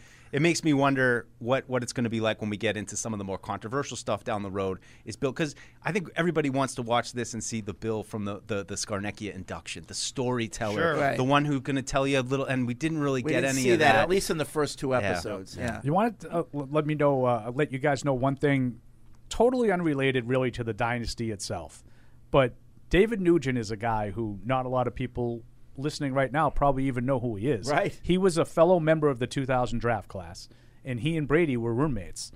And, they both played in the Big Ten. Nugent was a defensive lineman out of Purdue. He has some great home footage that he should, again, back to well, people stuff, saw it because they watched. Stuff that you've never seen. That's, that's Until a good tonight. point. But it's stuff that you've never seen before, and it just gives you sort of a glimpse of just how psychotic Brady is when it came to everything competition-wise. When someone accidentally threw away the school play costumes, Oh no. replacements were shipped with FedEx. And with picture proof of delivery, everyone could focus on the perfect opening night. FedEx, where now meets next. For residential delivery only. And now, great moments in history. Maybe I'm overthinking. That's going around too. What picture he posted? Subterfuge. Where did he post? He it? posted a picture, and it was him like smiling, and if you look close, he was at Gillette Stadium. Who was this? Brady. Brady. The On picture what? he posted I was him from the Tampa game. I didn't look at the thing. I know you didn't. I So that's printed why out I was asking some. It was on part of this thing. You printed it. I printed it out The in guy- case we were going this to guy reference kills more trees than anybody I've ever seen. Yeah. It's not good. Will you file Fred, that? Fred, you We're should just do talking something about how, when we're doing the show, we should reference. Be like a normal man and look it on your phone. I have it right here. Just if you look on needed your it. No, phone. I want the sound. The, It's a radio. the I don't wanna animals have to need the read it. trees, Eric. It's up early. Think about that. Out trees. My second question is whether you guys think. I hate you all. That's another great moment from Patriots Unfiltered is brought to you by the Massachusetts Office of Travel and Tourism. Great memories are made in Massachusetts, no matter how you choose to make them. Indoors or outdoors, scenic views or city vibes, solo or family style, whatever moves you, whatever the season, plan your perfect Massachusetts getaway at visitma.com. All right, we're back, folks, from our... I guess we took a little break there to honor Paul's lunch. None of us actually, you guys ate lunch. Yeah, we we didn't ate eat lunch. Someone don't, but we didn't order anything from Pizza Time today. So sorry, Pizza Time probably. I went to Jersey Mike's. Today. Waiting for that. Where? Place called Jersey Mike's. Oh, I like it. It's my favorite like little local spot. They cut down the meat. street. They cut that meat. A small family-owned business. Yeah, it's mom and pop shop. Well, we should say too. Combine next week. We're gonna have to go to Jimmy John's. Jimmy John's. Ew. I wasn't thinking about football. Jimmy John's. Jimmy John's is disgusting. So, Tamara, that's a bad take. But she comes up to Disgusting. me this morning and she's like, "Are you excited to go to Indy?" And I was like, "I'm excited to go to St. Elmo's. Like, I'm excited to eat every single I've shrimp never been. cocktail that's ever been put in Can't front of wait. me." Yeah, it's Never been. it's shrimp. I love shrimp. Yeah. Love Do shrimp. you like horseradish? Yes. All right. Well, like then cocktail sauce? Yeah. But different? But it tastes like the shrimp is fine. It's very big, but it's just sauce. a ton of sauce. Maybe we got to bring some sauce back too. I don't know. It's so good. I think the whole Elmo's experience honestly lives up to the hype. Well, especially when you get a private room, you know. Well, that we did were help. upstairs in a private, room with how the did we waiter end that up with knows a Peyton private Manning room? helped a little Ballin'. bit. like that was They was knew cool. where we are. but- They're like, oh, it's the Patriots content team. Go ahead, guys, upstairs. Oh my god. Paul probably would get mad at me for that. Appropriating Yeah. culture. So I want to talk a little free agency here, and I'm sorry to everybody that wants to do nothing but debate the third overall pick and talk about offense. And certainly the offense is a huge priority for the Patriots, and they need to really rebuild from scratch. But and while they do have some good pieces on defense, I think when you're just looking at free agency, and Evan wrote a little bit about this in the mailbag, and I definitely agree with him, is that the Patriots can make some splashy moves on defense and free agency, and they have the money to do it. And I think I would prioritize certainly internal players. Christian Barmore topped the list for me. I saw today, I forget who. One of the, who's the best fit for all the free agents. Somebody ran down one of the national guys on NFL.com. But Christian Wilkins from the Dolphins going to the Patriots. Oh, I love him. He's such a good He's player. a Mass boy. He's a Massachusetts boy as well. Such a good they guy. had, Athletic they guy. had Duggar So and good. Wenyu both leaving. And then they had one other guy going to the Duggar Patriots. is not leaving. I'll say this that is right now. Just what he's putting together. But Like just you have insider info, or like over your dead body, he's leaving. I would say in the next 24 to 48 hours, we'll find out that Kyle Duggar is not going all right. anywhere. He's so- trying to leave. Evan's just Yeah. grabbing his ankle. Well, that'd be great news too. So I think we know the Patriots got to this point: not draft, develop, retain. They can't develop, they can't retain. They drafted guys that haven't worked out, and so I'd be all for it. But I just wanted to go through some of these defenders' names on the wide receiver list, and we've talked plenty about T. Higgins, wide receivers on the offensive We need a side of the ball. disclaimer before you start. Okay. The disclaimer is it cannot be an off-brand free agent. No, and I've said this, I think, the past 7 months. And that's the whole point. No, I do not Yeah. want any Jonnu Smiths. No, I there's don't on know. brand. That's the no. whole point. Yeah, that's the whole point. No That's the off-brand. defenders are That on was the brand, and we could kind of we go off brand. I just remembered who the other the other player was Jonah Williams, who's kind of a little bit of an off-brand tackle. A little No, bit, you know, like no. you put that him was on my brand. whole Yeah. my whole thing. I wrote this in the mailbag, was exactly what Tamara just said. Is, when they spent in 2021 on the offensive players, they basically set themselves up with a 2-year core because of how much they paid those guys. So it was Jacoby Myers, Kendrick Bourne, Nelson Aguilar, Hunter Henry, Jonnu Smith, and those were all top of the market guys in free agency that they paid top of the market, and it wasn't good enough. Like that's the best that you possibly can get. In this free agent class, I would just so much rather them chase the talent. Like where is the strength of the class, and spend your money there. And you're just about to rattle off like this edge defensive line free agency group is absolutely stacked. And some of these guys are going to make it to free agency because of various reasons. They're not going to be tagged. So why pay, another Kendrick Bourne, Nelson Aguilar level receiver when you could pay Christian Wilkins? Like that's I think where I'm at. And you strengthen a strength, and then once we get to April, then we can just draft 7 offensive players. Right. I mean, let me run down these edge defenders. I mean, this is just this is on PFF ranking them. Josh Allen from Jacksonville, Brian Burns from Carolina, Danielle Hunter from the Vikings, Chase Young, Bryce Huff from the Jets, Jonathan Greenard, Houston Texans, Zadarius Smith, Cleveland Browns, Leonard Floyd, the Bills, Jadeveon Clowney, and then Josh Uche. So, even if you're just looking at those names, I mean, I know some, could stay. Some are not great fits, but there's definitely some promise there. And when you look at Matthew Judon being in his early 30s, you look at Uche and Jennings being free agents, there's no real answer on the edge right now. It seems to me that if you're going to spend a bunch of money on an external guy, I'd rather take a swing, like you said, Evan, on a star of one of those. Let's talk about the interior guys. I mean, Chris Jones, we'll see if Kansas City lets him get away. Christian Wilkins doesn't stop talking. He's a yapper. So good. Sign me up. You kind of love him. Guy Sign that if he's on your team, you'd like He'd be him. a But great personality guy. to Evan's point, to connect it to Lawrence Guy, that kind of big interior, there's probably a need, and he's young too. He's got, I think, Justin Madubuike. I mean, he's an outstanding player. Another one, you think Baltimore might try to retain him. DJ Reader, another big space eater guy. Some older guys, Fletcher Cox, Michael Pierce. But again, all these guys, they kind of fit, and they're kind of in areas of need. I don't think corner's a huge need. I don't think, if they're going to re-sign Duggar, safety, not a huge need. But I think taking care of the edges and up front, they have a real opportunity here in free agency. I would just so much rather them pay guys that are actually going to be impact players than just pay guys because they have wide receiver next to their name. And when you look at this class of receivers, T. Higgins is going to get the tag most likely. It sounds like Calvin Ridley is probably going to be the best guy that becomes available, who I really like, but at the same time, like, is that the guy that you're investing to be your number one wide receiver? And I look at it and I say, go where the talent takes you. If that means that it's spending on defense instead of offense, and your splashes are Brian Burns and Christian Wilkins instead of a receiver talent or a quarterback or a tackle. Jonah Williams, like those guys, Jonah Williams, Mekhi Becton at tackle, they're dart throws on injury-prone guys, like that are just not really high-end talented type of players. So I would much rather them do that, and that's why you have the draft and you have free agency. And if you can get your hands on a T. Higgins, if Justin Jefferson unfollows the Vikings and decides that he wants out of Minnesota, sure, I'm obviously all for trying to invest in those types of players if that type of talent is available. But the worst thing that you can do is do what you did in 2021 and just have a bunch of complimentary guys and no real stars on the offensive side of the ball. I think it's on Kenny Moore too, who was here, and just a slot guy. But I think that uncertain on Marcus Jones and what's going to happen with Miles Bryant. I feel like they could just use an inside guy. I've always liked him, a little bit older. But again, the one thing I do say though, Evan, I liked about what they did in 2021 was that all their signings were guys who were like 26, coming right off their first contract. I love that. I love that. I think that's what they have to do, continue to do. When you see these like edge rushers, Jadeveon Clowney, that mid-30s, like it's no point. There's no point.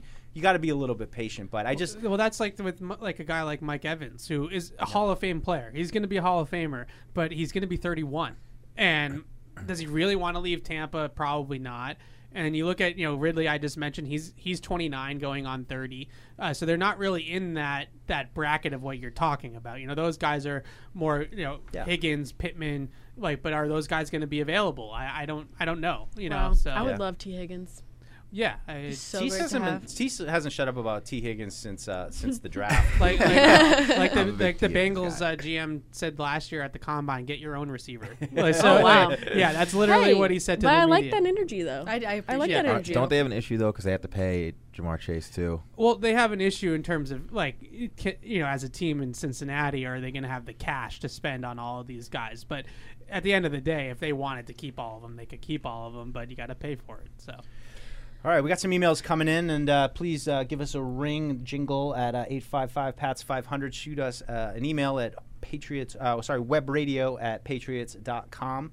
Got a bunch of emails here. We'll kind of maybe fire through some of them. Mentioned today is the franchise tag deadline.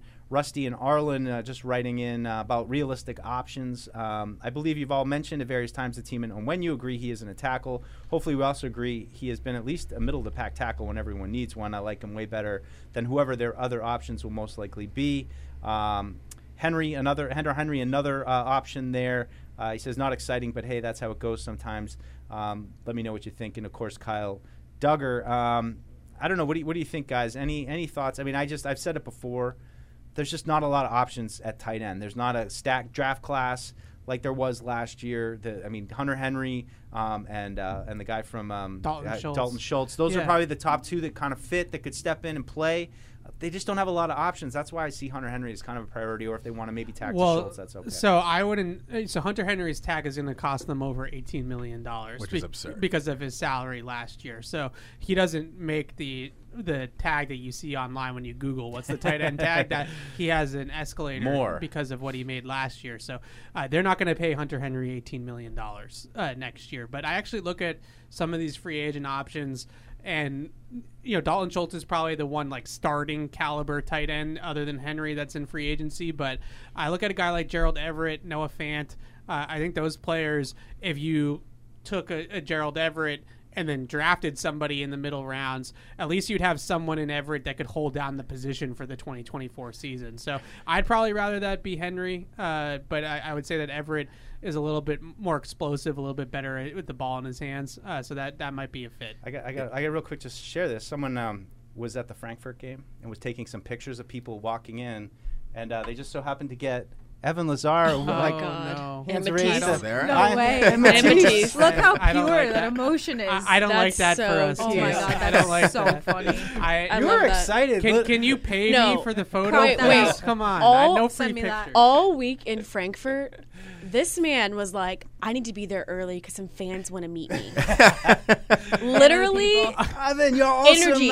First he of wanted all, to get to everything early because his fans want to meet him. You don't have to out me all the time about these things that I say off the record. All right? I'm sorry. The real side story is Evan and I walking through all of Frankfurt just to find some Frankfurters. Yeah, some bratwurst on the last day. It took way too long. You guys left us. Yeah. Well, that first day we got one, but they kind of come on like a roll. Like we had them, right? Yeah. We were walking around and random hole in the wall. The bread was so good there. Yeah. The bread, I still am kicking myself for not just stocking up, because even the airport bread was good. You could have just gone before we flew back, go into the airport and be like, give me just a bunch of Danishes and brought them home. But we saw Emma, who used to work in our department, and she's been, I guess, in Europe for a little bit. But she just said all her eating and stomach issues have cleared up eating over there. It's amazing, what you can eat when your food systems aren't poisoning you. I guess so. I had McDonald's in Germany twice. Yeah. Okay. So good. Sarah, Matisse, and I got.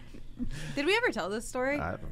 You're on the show. I don't know if we told the story on the show. We got 40 more minutes. We wanted to go to McDonald's just because every country has different menu items, and it's kind of cool. It's like anthropology, really. Yeah. The different McDonald's. So whatever.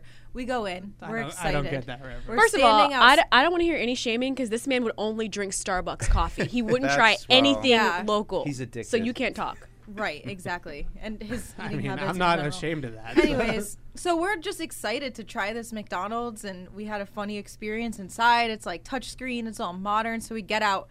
Who do we see? Jason McCourty.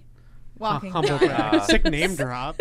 No, but I say this because I'm sure a lot of fans that follow us have seen the video I posted, but Jason comes up to us and was just shaming us. I mean, literally. The look on his face when I told him I had a chili cheeseburger. He was disgusted. He's like, you go all the way to Germany? Because you didn't get bratwurst, you didn't get this. And we're like, okay, this isn't a lot of people thought we only ate McDonald's when Yeah. we were in Germany, and it was like, no, That's that was true. just That one meal of oh a no, that's all you ate. 7 day. One meal. Deuce had Five Guys. Five If you Guys. know When me, you said that, I ashamed. was. Dude's like, had you Five know Guys. me, Good. you know I That didn't eat was McDonald's good. multiple times on this trip.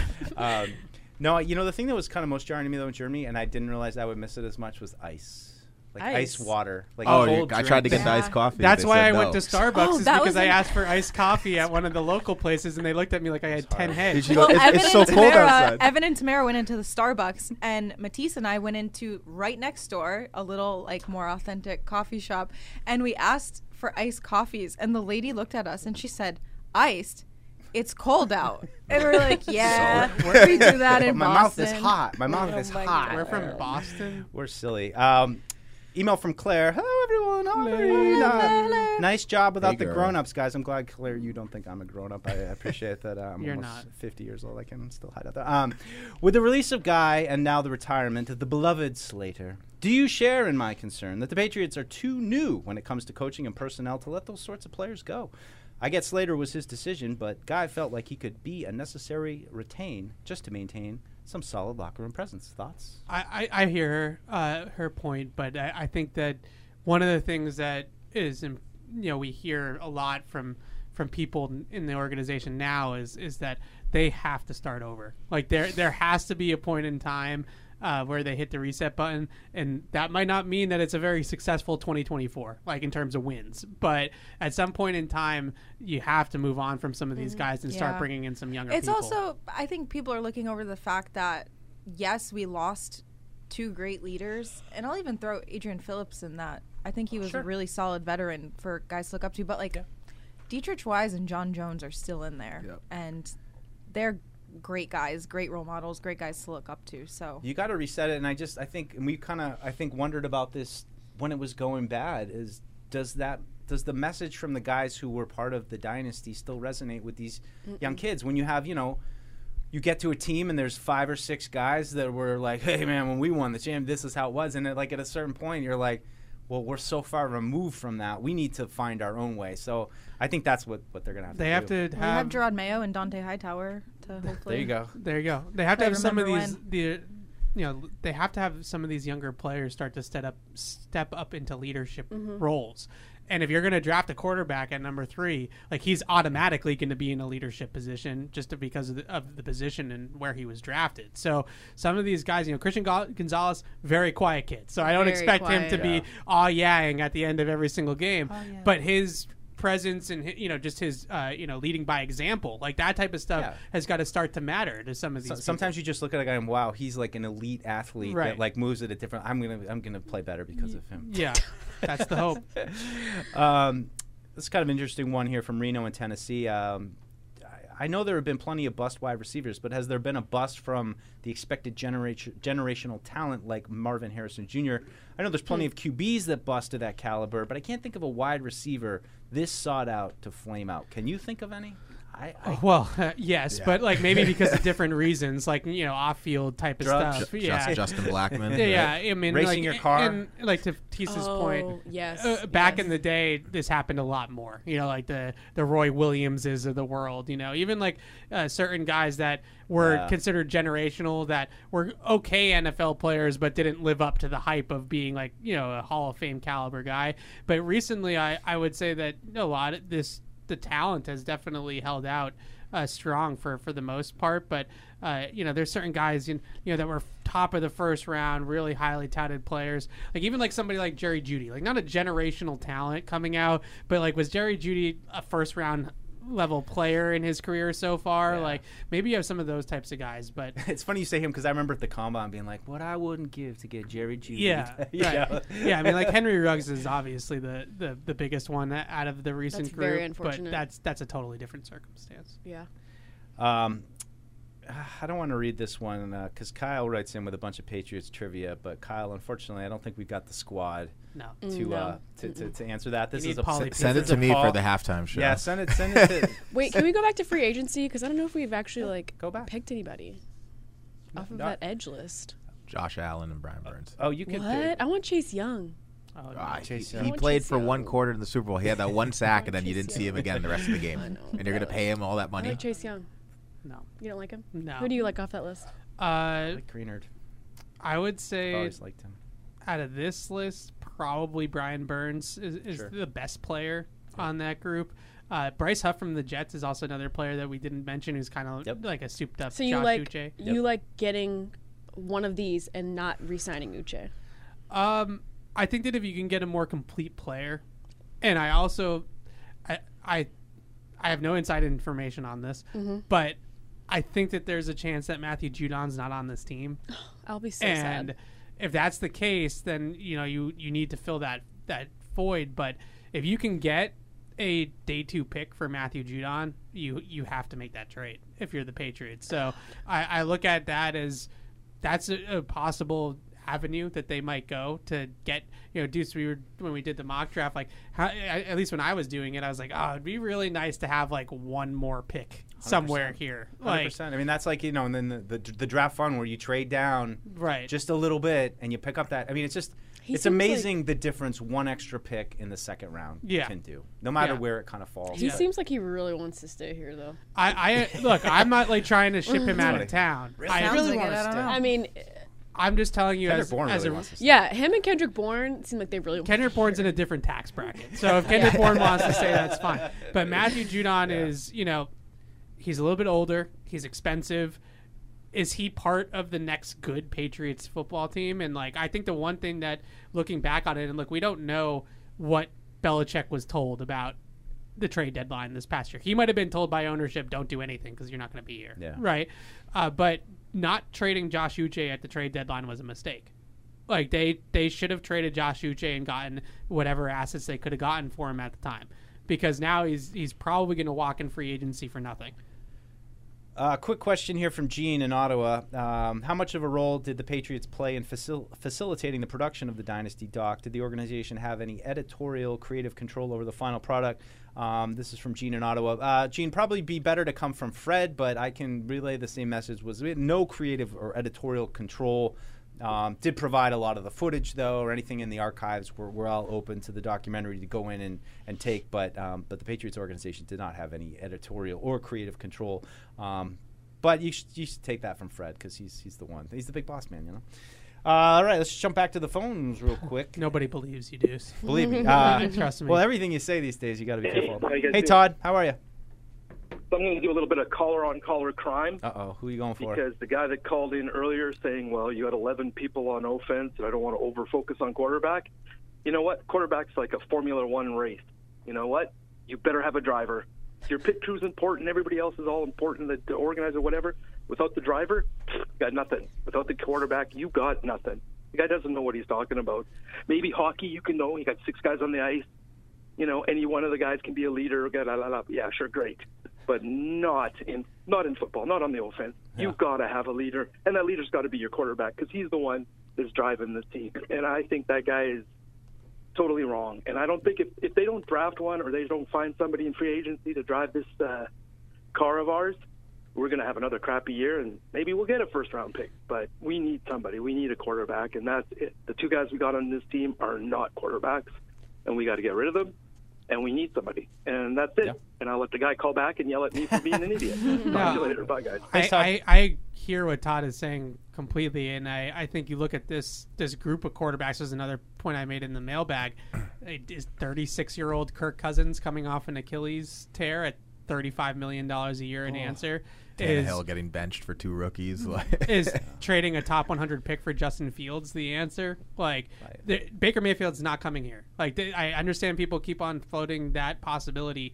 He's going to be in Tampa. He's not coming here. So who's playing quarterback for this team if you're not drafting one?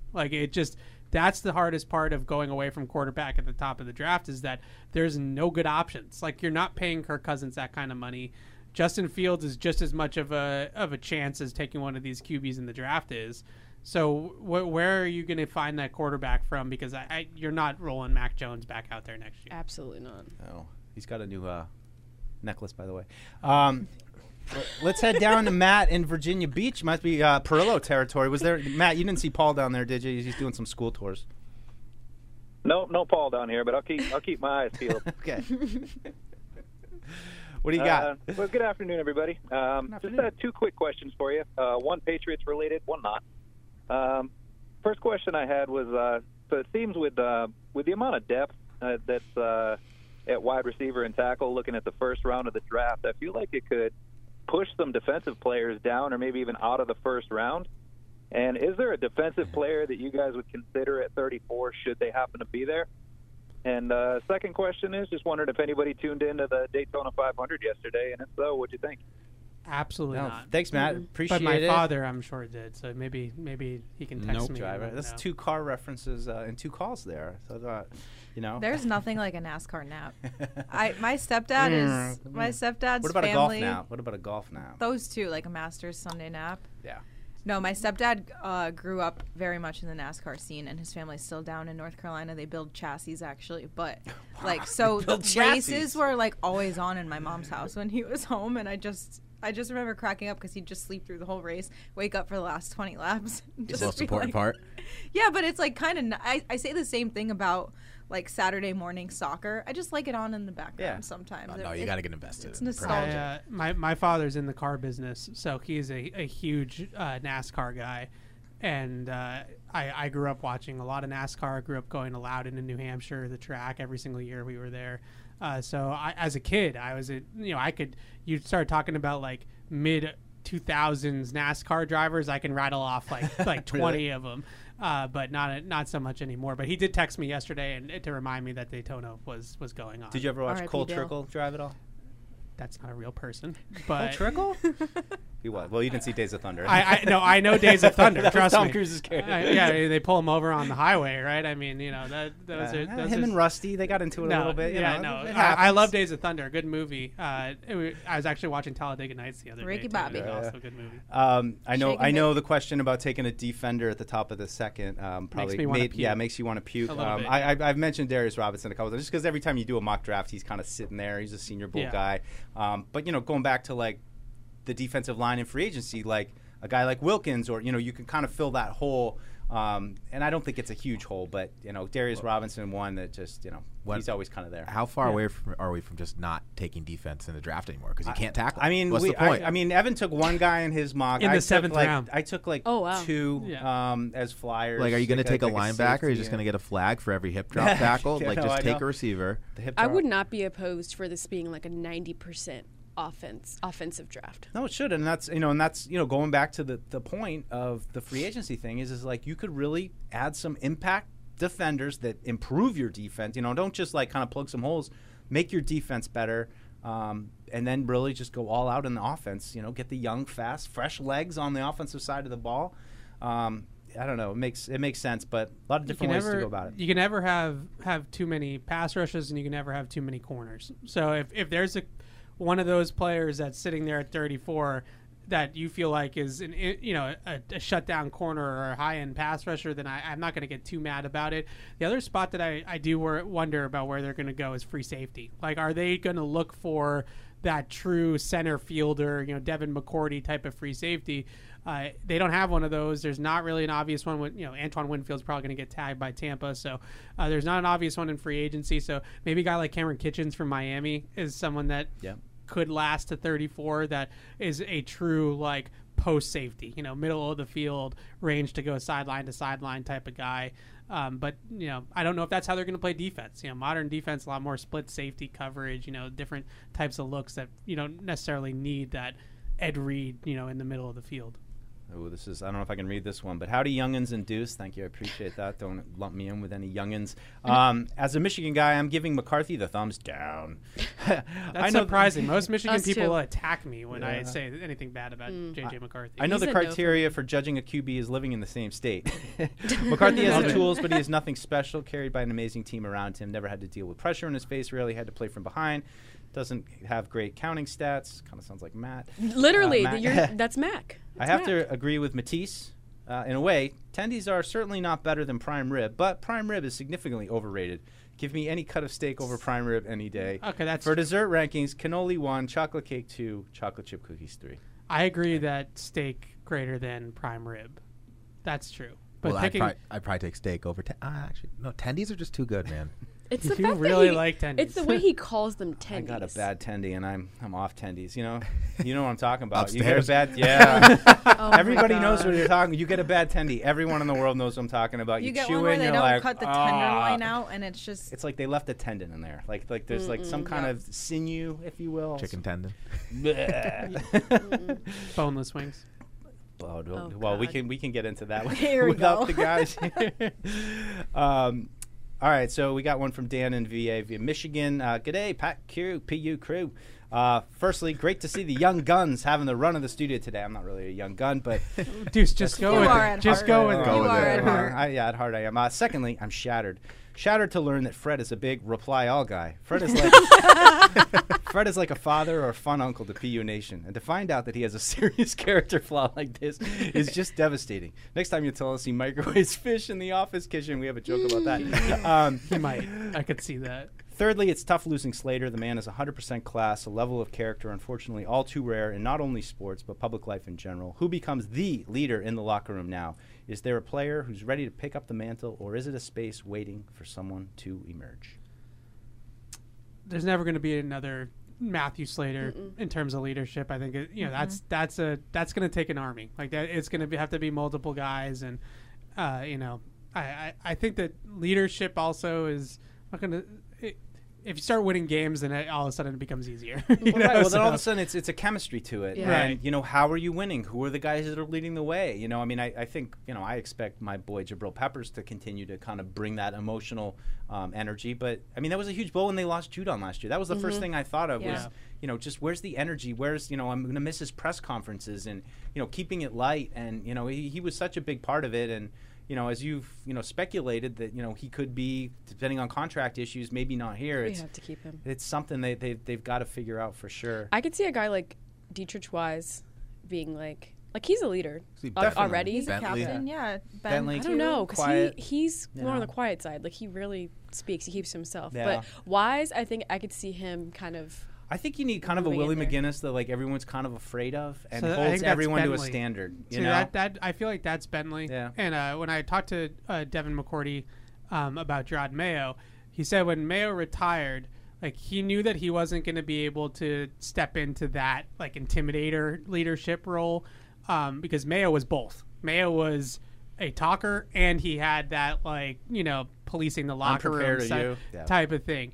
And so he said that basically, McCourty took over the rah-rah, leadership voice of the defense, and Hightower took over the, like, I'm going to kill you if you mess up, right? And so I kind of look at Bentley as somebody that could be that kind of intimidator type of leader, and, they're going to need a new voice. That's, I think, what they're still searching for. Yeah, El from Wisconsin just chimes in saying the callers that want to trade down and not get a QB are going to make me explode. Yes, this team needs a lot. Know who else has an offense with subpar players? Kansas City, but they have a great QB. How'd that work out for them? I'm not sure that they have subpar players. It's not maybe the best example. James Pettigrew, who I'm officially, I have responsibility to call him the most interesting Patriots fan in the world. Will Mapu flourish this season? I had high hopes, but sort of forgot about him as we thought Bill was holding him back. Marte Mapu? Where's he going to go? They're going to use him right? Linebacker? LB? I don't want to hear anything more about hybrid. Cyber. Okay, like that sounds cool in theory. Like, oh, he's a hybrid. He plays anywhere. Like, cool. Yeah. No. Not for you. Make him Matt Milano. Rodrigo chimes in. If Jefferson becomes available, I assume Justin, not Thomas. I think that's priority number one for the Patriots. They have to do whatever it takes to acquire him. Yeah, try 2 first-round picks and Oh, wow. probably more. Yeah, and then paying him. Yeah, I mean, look, Justin Jefferson's probably my favorite receiver that I've ever studied in the draft. Like number one, I was so sure about that guy coming out. I would absolutely love him to be a Patriot. It would make my day. But Get to your gritty. It's kind of how I feel about Marvin Harrison. It's like, does it make sense? Like to trade all of those assets for a receiver right now, like it just doesn't make any sense. Well, we've seen Kirk Cousins and him together. Like what? Like you know what I mean? Like that's what it is. Like, yeah, that's as good as it's gonna get. It just doesn't. They're not. Unfortunately, they're just not in a spot to do something like that. Yeah. Like if this was 2 years from now, and they had the quarterback and they were just looking to add the final pieces to the puzzle, then that's different. It's the one piece away moves, you know. It's that like Yeah. there's certain moves that are one piece away, and again, I'm going to say this all off season. Like, does a move help you get to Patrick Mahomes and Josh Allen? Like, I just see those two guys sitting above us. We don't even mention Burrow or Tua, but those are the guys that you have to beat. Does Justin Jefferson help you knock him off? I mean, maybe, but mostly I would say no with like guys like Kirk Cousins and all that. Sam from Kentucky chiming in about 2021. I know we're moving on to the draft. We're going to free agency, Sam. We don't need to draft yet. We've probably seen the last of Mac Jones in a Pats jersey, but I went back and watched a few games from the 2021 season. The defense definitely helped out, but Mac looked comfortable and did have some success. I wouldn't say they were a great team, but I definitely say they were at least a good team. What do you think went wrong? Oh, God, how much time do you have? No. Long story short, he lost his confidence. Yeah, I think that's a good way to sum it up. Other teams started to figure him out a little bit. Yeah, that's once like it the tapes one out after your first That's year. the one thing I kind of disagree with Yeah. because I think that every quarterback has a skill set, right? Like, and every quarterback plays a certain way. So, I feel like his development just stopped after 2021, and they never kept the needle moving in the right direction after that because of various reasons. You know, I feel like he would have been fine adjusting to some of the things that maybe defenses were doing with him if he didn't have Matt Patricia as his offensive coordinator, if they'd never, Devontae Parker's their big offseason move at receiver. Like, if they had actually done it correctly in the rebuild, then I think he would have gotten over that. But confidence, I think, is a big part of it. You watch him play, he's, decisive. He's not, antsy Poised. in the pocket, poised, right? Like, and now all of that is just the opposite. I still have the image in my mind of him the first time we saw him in like mini camp, rookie mini camp. It would have been just OTAs or something. But it was like just he looked more comfortable in the pocket like his first time I saw him on the practice field than he did last year. Chasing that high ever like, since. It was crazy though. I mean, Yeah. it especially it stood out to me just because having come from watching Stidham, as a rookie a couple years earlier, not in mini camp, but at least in training camp, where you could just feel it, and that's kind of where Mac ended up. It's one of those bizarre things where just because a guy looks a certain way, even like right out of the gate. For week one, Miami, it was like, you went from Tom, then you went from Cam, and then you hear the new cadence, and he completes the first pass. You're like, oh, like, all right, we're good. We're back, good. All right, baby. cool. Enjoy the next 20 years. And now it's just kind of like he just needs a fresh start. I won't be surprised if he goes somewhere and plays pretty well, to be honest, but he just needs a fresh start. I just will never stop wondering. Not that I think that Mac Jones would have been this Hall of Fame level quarterback, but if McDaniels never leaves and they just keep the train rolling from 21 Jacoby into 2022, what would have it had looked like? Like, would he have been that Kirk Cousins, Derek Carr, level quarterback that they could have won with? But we'll never know. Nope. Well, we just got a commercial insurance quote here to the mailbag, but I'm gonna ignore that one. Sorry, we don't need that. This is Jace from Canada. Just wondering how next year's team needs, assuming everything goes according to you guys' mock drafts. I know it's extremely early, but how is next year's draft class looking that we can't get next year? I'm do the Fred thing with like, what? Why is he? I will what is he always talking- have a vendetta against what does next year's draft class look like. Yeah. What did Jaden Daniels look like a year ago? No one had Not the any same. idea that Jaden Daniels was going to be a Heisman Trophy winner and a top 10 pick in the draft. You could say that about so many guys. Joe Burrow, so many guys. So I would hesitate to say anything about what the quarterbacks look like in next year's class. There's some guys that have potential. Shador. Carson Beck from Georgia. Like, there's some guys that have talent. Quinn Ewers in Texas. Which way their final year goes, who the heck knows? It could either be, Shador could be talked about, Caleb Williams is talked about, or it could be talked about like a day 2 pick. I have no idea. Yeah, Andy in Cleveland wants to know if anybody any interest in Russell Wilson. Anybody? No. Any thoughts on scheme fit as well, Evan? A specific request from scheme Andy? fit with Russell Wilson. Not a big under center guy, Russell Wilson. Russell Wilson's always been put him in the gun, let him survey everything. At least once he became Russell Wilson. Maybe early on with like Marshawn Lynch, they were a little bit more under center. But even then, because of his mobility, a lot of it was option stuff, right? Trying to use his mobility to impact the run game. So I would say that he's more of a spread quarterback, more of a gun quarterback. But If it was like Russell Wilson gets cut by the Broncos and then is just like trying to catch on for the 2024 season at a big discount, then that's one thing. Could he be a bridge quarterback for 2024? Cam Newton style. Let's ride. Maybe. Patriots Nation, let's ride. If he's willing to give his teammates his phone number. No. Will they go to his birthday party? Like, these are my favorite things. Like, did everyone go to his birthday party? Did he unfollow the team on social media? Like, these are like the modern things that get out of I don't know. He had a surprise party, but not everybody won. It is weird that now like free agency has like come to that. I mean, even with Debo. With Debo last year, like he unfollowed like everything 49ers, deleted every 49ers picture on his page until the deal was done. In the club making signs. Making him sweat. Because it's like, I already unfollowed y'all. I don't even have to anymore. So annoying. I mean, hey. I just think they like the attention, honestly.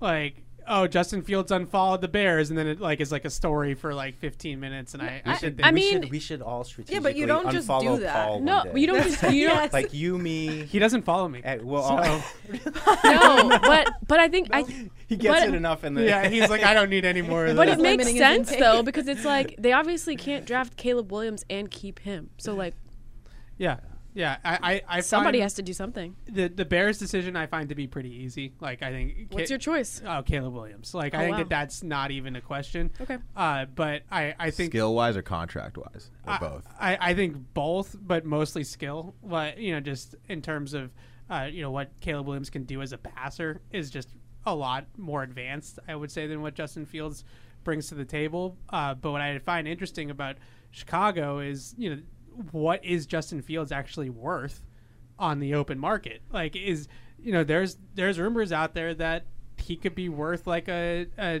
back end of the first round pick. Like, you're gonna give up a first round pick for Justin Fields? Like, it's just interesting. This is like one of those moments where Deuce chimes in with something that everybody knew a year ago. But I was doing some research on Brendan Rice. Oh yeah. And Caleb Williams uncorked a pass to him that I was Against like, it's gonna go through his body. It was like Caleb Williams outside the pocket, and then just stops and just absolutely uncorked one. I'm like, I don't know if I've ever seen somebody throw a ball that hard from like 30 yards out, and I didn't even know I caught it. But there it is. There's a new word amongst draft Twitter. Oh boy, a new adjective to describe a quarterback. Arm elasticity. No, I think you got that wrong. It's not draft Twitter. That's nerd Twitter. That's draft Twitter. Nerd Twitter. So. Like having Twitter. That elastic arm that like just from any angle, any platform, you can just flick the wrist and the ball goes 60 yards. That's Caleb Williams. I'd say Michael Penix has that too. I don't know if he has it's quite the wrong arm. It's the left side. I don't know if he has quite the. Deuce just doesn't want to watch a lefty quarterback. Everything's backwards. I'll just watch it through Evan a mirror. doesn't either. Evan doesn't want a lefty. No, I especially don't want a lefty that has an awkward throwing motion. Like, on top of him being a lefty, he also throws it already looks like it Phillip Rivers, like from like the side. Yeah, no, we'll be backs facing to the field on the press box and just watching through a mirror. Watching so all 22 being flipped. If you watch Tua flipped, I know it makes a huge difference. He looks normal. Yeah, you're like, oh wow. Why can't you just do that? Yeah, the flip horizontal filter. Yeah. I just want to know who's in desperate need for Fields outside of obviously the Patriots. Falcons, Steelers, the Falcons, maybe the Vikings. The Falcons is probably the best fit because they do have some supporting cast members that can help him. Yeah, that too. But having him in an offense with Bijan and with Drake London and Kyle Pitts, like, that is intriguing if you're Atlanta. I can't gauge his market right now in terms of trade value because, like, what has he really shown? Has he shown that he's a starting caliber quarterback? Just keep showing the game from here for 2022. Yeah, and then I did this to the Patriots. Yeah, like that's. And then we didn't win again for another year. So that would be Not wild. important. So say if he did go to the Falcons, and then that put Caleb Williams at 2, and then Patriots at, what would you take? You mean Caleb Williams would go at 2. 1. He'd go 1. Well, yeah, 1, and then who would? It depends on who the Commanders take. Like that, I don't know. I could see do something dumb. Do something dumb. I could see the Commanders. Not with this new staff. I could see the Commanders taking Jaden Daniels because if you're Cliff Kingsbury and that style of offense, the air raid, like, you want a quarterback that's mobile and that can run around a little bit.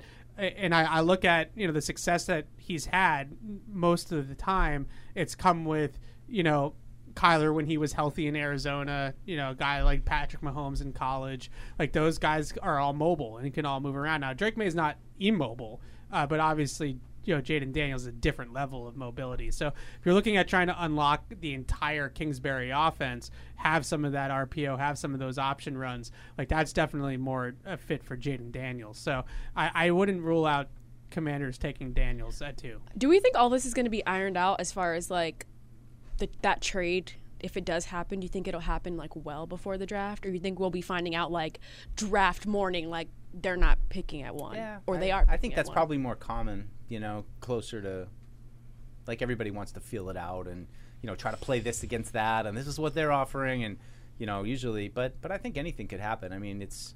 I remember when Clowney got drafted, it was like 2 days in advance. You knew that was the pick, and they told everybody. So it's a unique circumstance, I think, because Justin Fields has shown just enough that if you're a team like Atlanta or even the Patriots to an extent, like you could convince yourself that could be the guy, and that guy usually doesn't get moved like too often. When Arizona did it, they let go of Josh Rosen. Like nobody thought Josh Rosen was terrible. Like no one thought that he was going to be anything, and he wasn't. So that was like a no-brainer. Like this one, there's at least an argument to be made that Justin Fields is good enough to be a starting quarterback in this league. I'm going to try to bang out these last 2 emails. I feel like I've done a great job today on emails, getting through them. You've been fantastic. So please write in and tell Fred that I read almost every single one of them. This one's from Jake. Going back to adding defensive pieces, and this was touched on before, I think corner is a sneaky need amidst all the talks about quarterback, wide receiver, etc. Jay Jones is 31 this year. Marcus Jones, unproven. Miles Bryant, good role player, free agent. That leaves just Christian Gonzalez.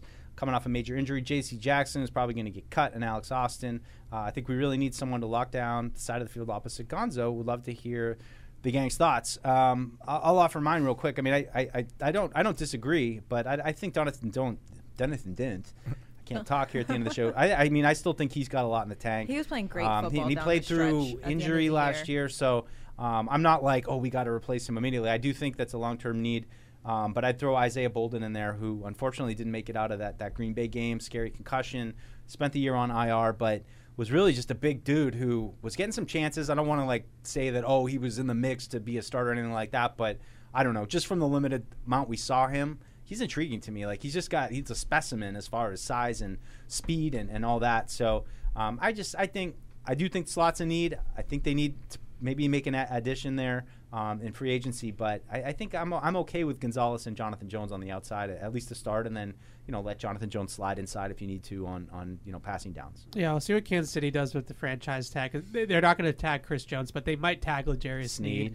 If he hits free agency, I would give the bag to L'Jarius Sneed. Him and Christian Gonzalez, on the same field together. Good luck throwing against that secondary. You'd be in for a long day. Good luck. One last one here from Ray, who Ray, good job though. He laid out the whole offseason. I mean, I can kind of run through some of it, but he wants to cut J.C. Jackson, cut JaMychal Hasty for some savings. Gotta cut JaMychal Hasty. Can't forget about that. Hey, what did I do? I would love to add another J in there and cut Juju. But he likes a lot of the internal. I mean, he's got Onwenu and Bourne and Duggar and Elliott and Henry and Mills and Farrell Brown and Jalen Reagor and Anthony Jennings and Miles Bryant. I mean, he's got everybody kind of being re-signed, which I have a little bit of a hard time seeing with Jalen Mills, Ezekiel Elliott. I mean, Farrell Brown, I'd be down with. I kind of do want to keep Zeke.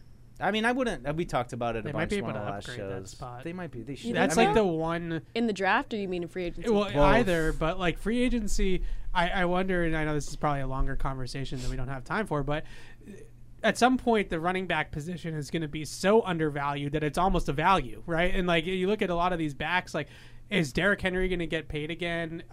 Tony Pollard, Austin Eckler, Josh Jacobs, Saquon Barkley. Those are some big names in free agency. And if they get to free agency and there's no money there for them, you might be able to get Saquon Barkley at $6 million a year. Yeah, but he's an injury prone.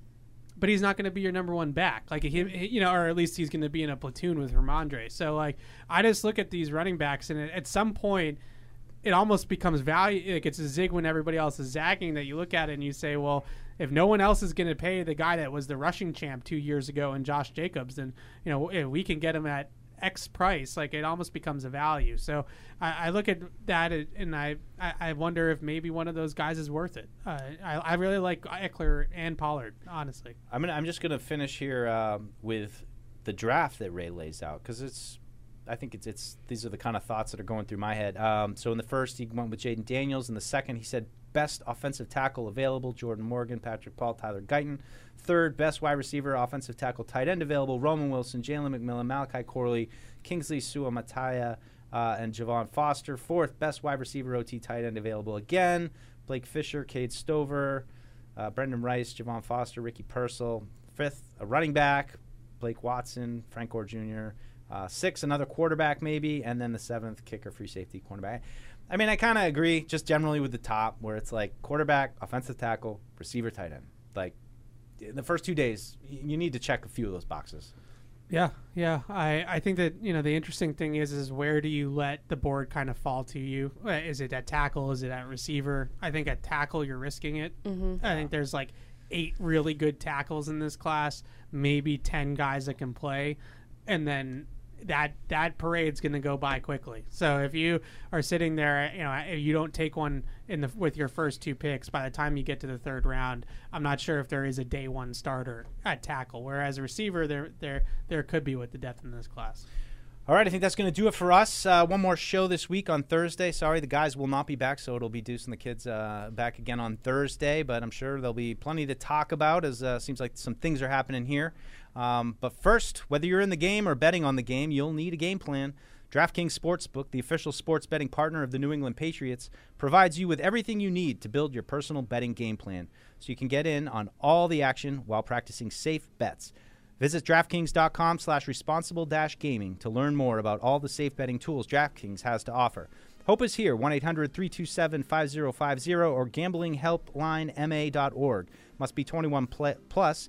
Play it smart from the start. GameSenseMass.com, physically present in Massachusetts. See DraftKings.com/responsible-gaming for details and state-specific responsible gambling resource. All right, that'll do it for us. We'll see you on Thursday. Thank you for downloading this podcast. Subscribe on Apple, Google Play, and everywhere else you listen. Like the show? Please rate and review us. Listener comments and ratings help keep us high in the podcast rankings so new listeners can find us. Be sure to check Patriots.com for more news and more podcasts. The world's original podcast. Isn't it time to get exactly what you want? Welcome to Red Hot Deal Days from Verizon, where you get your pick of our best deals. Like My Plan, where you can pick the perks you want and save on every one. For limited time, bring your own phones to a Verizon store and you can get My Plan for our best price ever. Get exactly what you want in your phone plan and only pay for what you need. Bring your phones to your Verizon store today and get My Plan. These deals won't last. It's your Verizon.